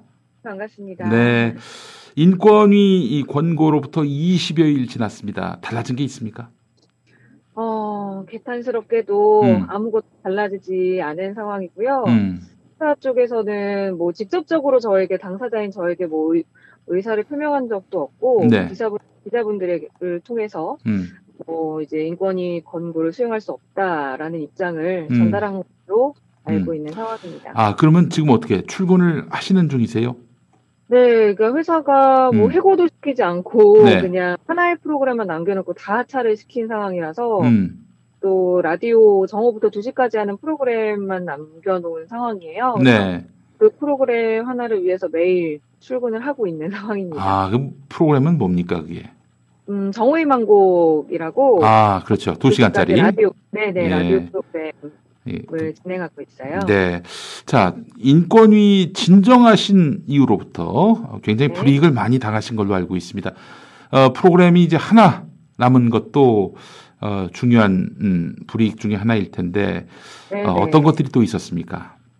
일단 진정 넣자마자 이틀 있다가 바로 이제 네. 라디오 하면서 이제 보이는 라디오를 같이 이제 했었거든요. 네네네. 유튜브 채널 통해서. 네. 근데 그거를 바로 갑자기 중단을 시키시더라고요. 어허. 그러고 나서는 이제 제가 밤 9시에 이제 뉴스데스크 진행하고 나서 진행했던 라디오 뉴스가 갑자기 폐지가 되는 거예요. 갑자기 폐지를 시키시고. 근데 문제는 라디오 개편이 한 달 전에 있었거든요. 네. 그럼 그때 만약에 프로그램을 없앨 거였으면은 그때 없앴으면 됐는데 네. 개편하고 나서 갑자기 또 이제 추가 개편이 계속 이루어지게 된 거죠. 그래요. 그거는 뭐 그러고 누가 봐도 그거는 그렇죠. 뭐 예. 그러고 나서 이제 진행하고 있던 뉴스데스크에서도 하차하라는 통보를 하셨고, 그러고서 이제 6월 18일에 진정을 넣어서 네. 이제 9월 9일자 개편으로 이제 제가 뉴스에서 이제 빠지게 됐으니까 바로 이제 뭐 즉각적으로 3개월, 2개월 뭐 이내에 바로바로 지금 보복 조치가 이루어진 거죠, 사실상. 네. 그래요. 하나의 프로그램만 남게 된 상황입니다. 네. 여성 아나운서를 비정규직으로 선발하는 것. 남성 아나운서는 정규직으로 선발하면서. 이게 네. 대전 대전 MBC만의 문제는 아닌 걸로 알고 있는데 왜 이러는 겁니까, 도대체? 일단, 그러니까 그 성체 차별의 관행이라는 게, 그러니까 그 차별적인 그 인식이 있었기 때문에 가능했던 거잖아요. 여성 아나운서 성업처럼 생각한다거나, 그 젊은 여성 아나운서를 원하고, 그래야 한다고 생각했던 그런 관행들이 이제 고용 구조로까지 이어지게 됐다고 저는 생각을 하거든요. 예. 그래서 이제 전체 지역사는 아니더라도 일단 대전을 포함한 그 MBC 계열사만 보면은 일단 조사를 했을 때 이제 여성 정규직 아나운서 비율은 20%대밖에 안 돼요. 아, 그래요. 근데 네, 남성 정규직들은 80%가 다 정규직인 거죠. 네. 그런 성차별적인 관점이 이제 고용 구조로까지 다 여파를 미쳐서 고착화된 게 아닌가라는 생각을 하고 있습니다. 아, 그래요. 그거를 이제 깨기 위해서 투쟁에 나서신 거죠? 네네. 네. 근데 사실 뭐 진짜 그 유지은 아나운서처럼 불공정한 처우를 당하는 여성 아나운서 뭐 절대 다수라고 볼 수 있을 텐데 네네. 왜 이렇게 혼자만 나서시나요? 딴 분도 사실 예, 김도희 아나운서라는 분도 사실 좀 문제 제기를 네네. 하셨던 걸로 알고 있습니다만은 그분도 네네. 대전에서 그렇죠. 활동하셨고요. 예. 네. 사실 이제 대부분 어떤 이제 문제가 수면 위로 드러나는 경우는 네. 회사가 어떤 먼저 조치를 취했을 때, 네. 뭐 해고를 시킨다거나, 이제 그런 식으로 조치를 취했을 때 이게 부당하다라고 생각하면서 이제 차별이다 이렇게 문제를 제기할 수 있는 건데, 네. 사실 저 같은 경우는 근무를 하는 중에 아무 문제가 없는 중에 회사에서는 뭐 그런 의지도 없는 중에 네. 제가 문제 제기를 한 케이스거든요. 아, 그렇군요. 근데 저는 그게 용기를 냈던 거예요. 사실 이제 더 열심히 회사에서 일을 하기 위해서 고용 보장을 받고 네. 차별적인 관행이 없는 상태에서 더 열심히 일하기 위해서 사실 그 국가인권위원회를 통해서 문제 제기를 그냥 했을 뿐인데. 아, 공익적으로 이렇게 하게 그렇죠. 되신 거고. 그러면은 사실 인권위에다가 문제 제기하실 그때에는 뭐 어떤 계기가 있어서 그렇게 호소한 것이 아니라 내가 여기서 더 책임 있는 일들을 담당하기 위해서 정규직화하기 위해서 이렇게 인권위에다가 이제 호소한 거다 이런 말씀인 거죠. 그렇죠. 이제 어떤 이제 회사의 어떤 악의적인 행동이 먼저 있은 후에 대응되는 조치를 했던 건 아니라는 그렇군요. 거고 대부분 지금 저와 같은 처지에 있는 지역에 많은 여성 아나운서분들이 계실 거라 말이죠. 그렇죠. 그분들이 왜 연대가 안 되고 목소리를 낼 수 없는지에 대해서 말씀을 드리는 게, 그러니까 다들 일을 하고 있기 때문이에요. 그래요. 저만 봐도 일을 하고 있는데 문제 제기를 했더니 그것도 뭐 싸우자도 아니에요. 그냥 국민이라면 노릴 수 있는 누구나 인권위원회에 문을 두드릴 수 있는 거잖아요. 그렇죠. 그 방법을 통해서 저는 문제 제기를 했을 뿐인데 당장 이뤄진 조치가 보복이고 불이익 조치잖아요. 그래요. 이런 일이 벌어지고 있으니 저를 통해서 어떻게 보면 본보기를 보이시는 걸 수도 있겠죠. 사측이나 이제 현장에서는. 그렇기 때문에 지금 저와 정말 동일한 마음으로 힘든 뭐 고용이 지금 일단 일은 하고 있어도 보장이 안 돼서 너무 힘들어도 이렇게 확 나설 수가 없는 거죠. 특히나 저와 같다 연대하겠다라고 말을 못 하죠. 회사에서는 그러면 그냥 저와 대하듯이 똑같이 회고시키거나 불이익을 들게 뻔하니까. 그러니까 연대가 사실상 왜냐하면 고용이 보장되어 있지 않은 그 의뢰 입장이기 때문에 연대라는 것이 사실상 굉장히 어렵지 않나 생각하고 있어요. MBC는 뭐 서울뿐만 아니라 지역의 문화방송의 노동조합이 굉장히 강합니다. 특히 전국 언론노조의 MBC 본부가 굉장히 다수 노조를 계속 유지해 왔고요. 당연히 대전 MBC 노조도 그러할 텐데 대전 MBC 노조 쪽에서는 어떤 입장입니까? 일단 인권위에서 인용하고 권고가 나오고 나서는 대전 MBC 노조에서 바로 이제 성명을 내주셨어요. 그래서 공고를 이행하라. 손현숙 사장을 명시해서 이거 이행해야 된다고 강력하게 얘기를 해주고 있는 상황이고요. 그래서 입장을 그렇게 정했음에도 불구하고 계속해서 이제 사장을 비롯해서 이제 사측에 얘기를 하고 있는 중임에도 불구하고 사측은 전혀 이제 듣지 않고 지금 아나무인 대응으로 그냥 무시라는 대응으로만 일관하고 있는 상황입니다. 그렇군요. 노조가 좀 추가적인 연대를 했으면 좋겠다는 생각이 드는데 성명산장으로 끝날 일은 아닌 것 같습니다. 좀 구체적인 행동이 필요하다고 저는 생각을 하고 있어요. 그 앞으로 어떻게 지금 이 대전 MBC의 여성 아나운서 차별에 대해서 그 벽을 허물기 위해서 투쟁하실 건지 그 앞으로의 계획도 좀 말씀해 주시죠. 일단은 저는 권고라고 무시해도 된다라고 생각하는 그 당연한 인식에 대해서 굉장히 말도 안 된다라고 생각을 하고요. 구멍가게도 아닌 공영방송사인데 그렇죠. 국가기관의 권고를 무시해도 되니까 그냥 사법적인 판단을 하라고 지금 소송하라고 지금 종용하고 있는 상황이거든요. 근데 그것도 방법이 될 수 있겠지만 지금 인권위 권고를 그냥 무시하고 넘어가는 이런 선례를 남기는 것 자체가 말이 안 된다고 생각해요. 공영방송사가 그럼 어떻게 보도 기능을 담당할 수 있겠어요? 이렇게 전형적인 내로남불을 할 수 있는 거잖아요. 그렇기 때문에 최대한 권고를 이행하실 수 있게 대전 MBC가 이행할 수 있게 최대한 노조 측과 힘을 합쳐서 최대한 목소리를 내서 인권위 권고를 이행해서 잘 마무리 짓는 게 일단 가장 중요할 것 같고요. 그래서 좀 그렇기 위해서는 좀 많은 분들의 목소리가 합쳐지는 게 중요할 것 같아요. 저는 개인 한 명이잖아요. 한 명이 지금 사측으로 뭔가 소리를 질러봤자 그냥 벽을 치고 그냥 팀여자 나올 뿐이더라고요. 그래서 좀 많은 분들이 이 문제에 관심을 가져주시고 권력을 가지고 있는 사람들이 좀 말도 안 되게 불이익을 해하고 어떤 문제 제기를 했을 때 이렇게 바로 쳐내고 말도 안 되는 일을 하는 거를 그냥 많은 분들이 그냥 목도하지는 않으셨으면 좋겠어요. 목소리를 모을 수 있게 저도 더 외치고 싸울 생각이기 때문에 관심 응원 부탁드립니다. 저희 그 이연경 앵커가 제가 하는 유튜브 방송 관훈 라이트 클럽에서 이 문제를 소상히 다뤘어요. 근데 정말 이 차별이 너무 심각하더라고요. 이거를 방치하는 거는 안 되겠다는 마음이 들었고요. 또 이거 사실은 또 이게 유지은 아나운서가 정규직이 되는 것도 중요하지만은 무엇보다도 방송인들이 책임감을 갖고 또 원숙하게 또 저널리스트로서 그 기량을 쌓아갈 수 있도록 하는 것이 우리 사회도 공적 자산이 될 수 있는 거거든요. 근데 뭐 나이가 됐다고 그만둬야 된다 이런 식으로 또 프로그램 없애고 불이익 주고 예, 이런 없어야 되겠습니다, 정말. 예. 네. 여러 가지로 응원하고요. 반드시 그 인권위 권고대로 권리를 찾으실 수 있도록 저희가 또 지지하고 응원하겠습니다. 네, 고맙습니다. 네, 대전 MBC 이유지은 아나운서였습니다. 말씀 잘 들었습니다. 네, 김용민 브리핑 오늘 순서 마무리하겠습니다. 정말 덥습니다. 왜냐하면 김용민 브리핑이 제작되는 이 스튜디오 이 여름이 왔는데 에어컨이 나갔어요. AS 기사가 금요일쯤 온다고 합니다. 그래서 이번 주는 중간에 이 녹음 구성물이 나갈 때마다 이 선풍기를 틀어놓고 더위를 식히는 수밖에 없어요.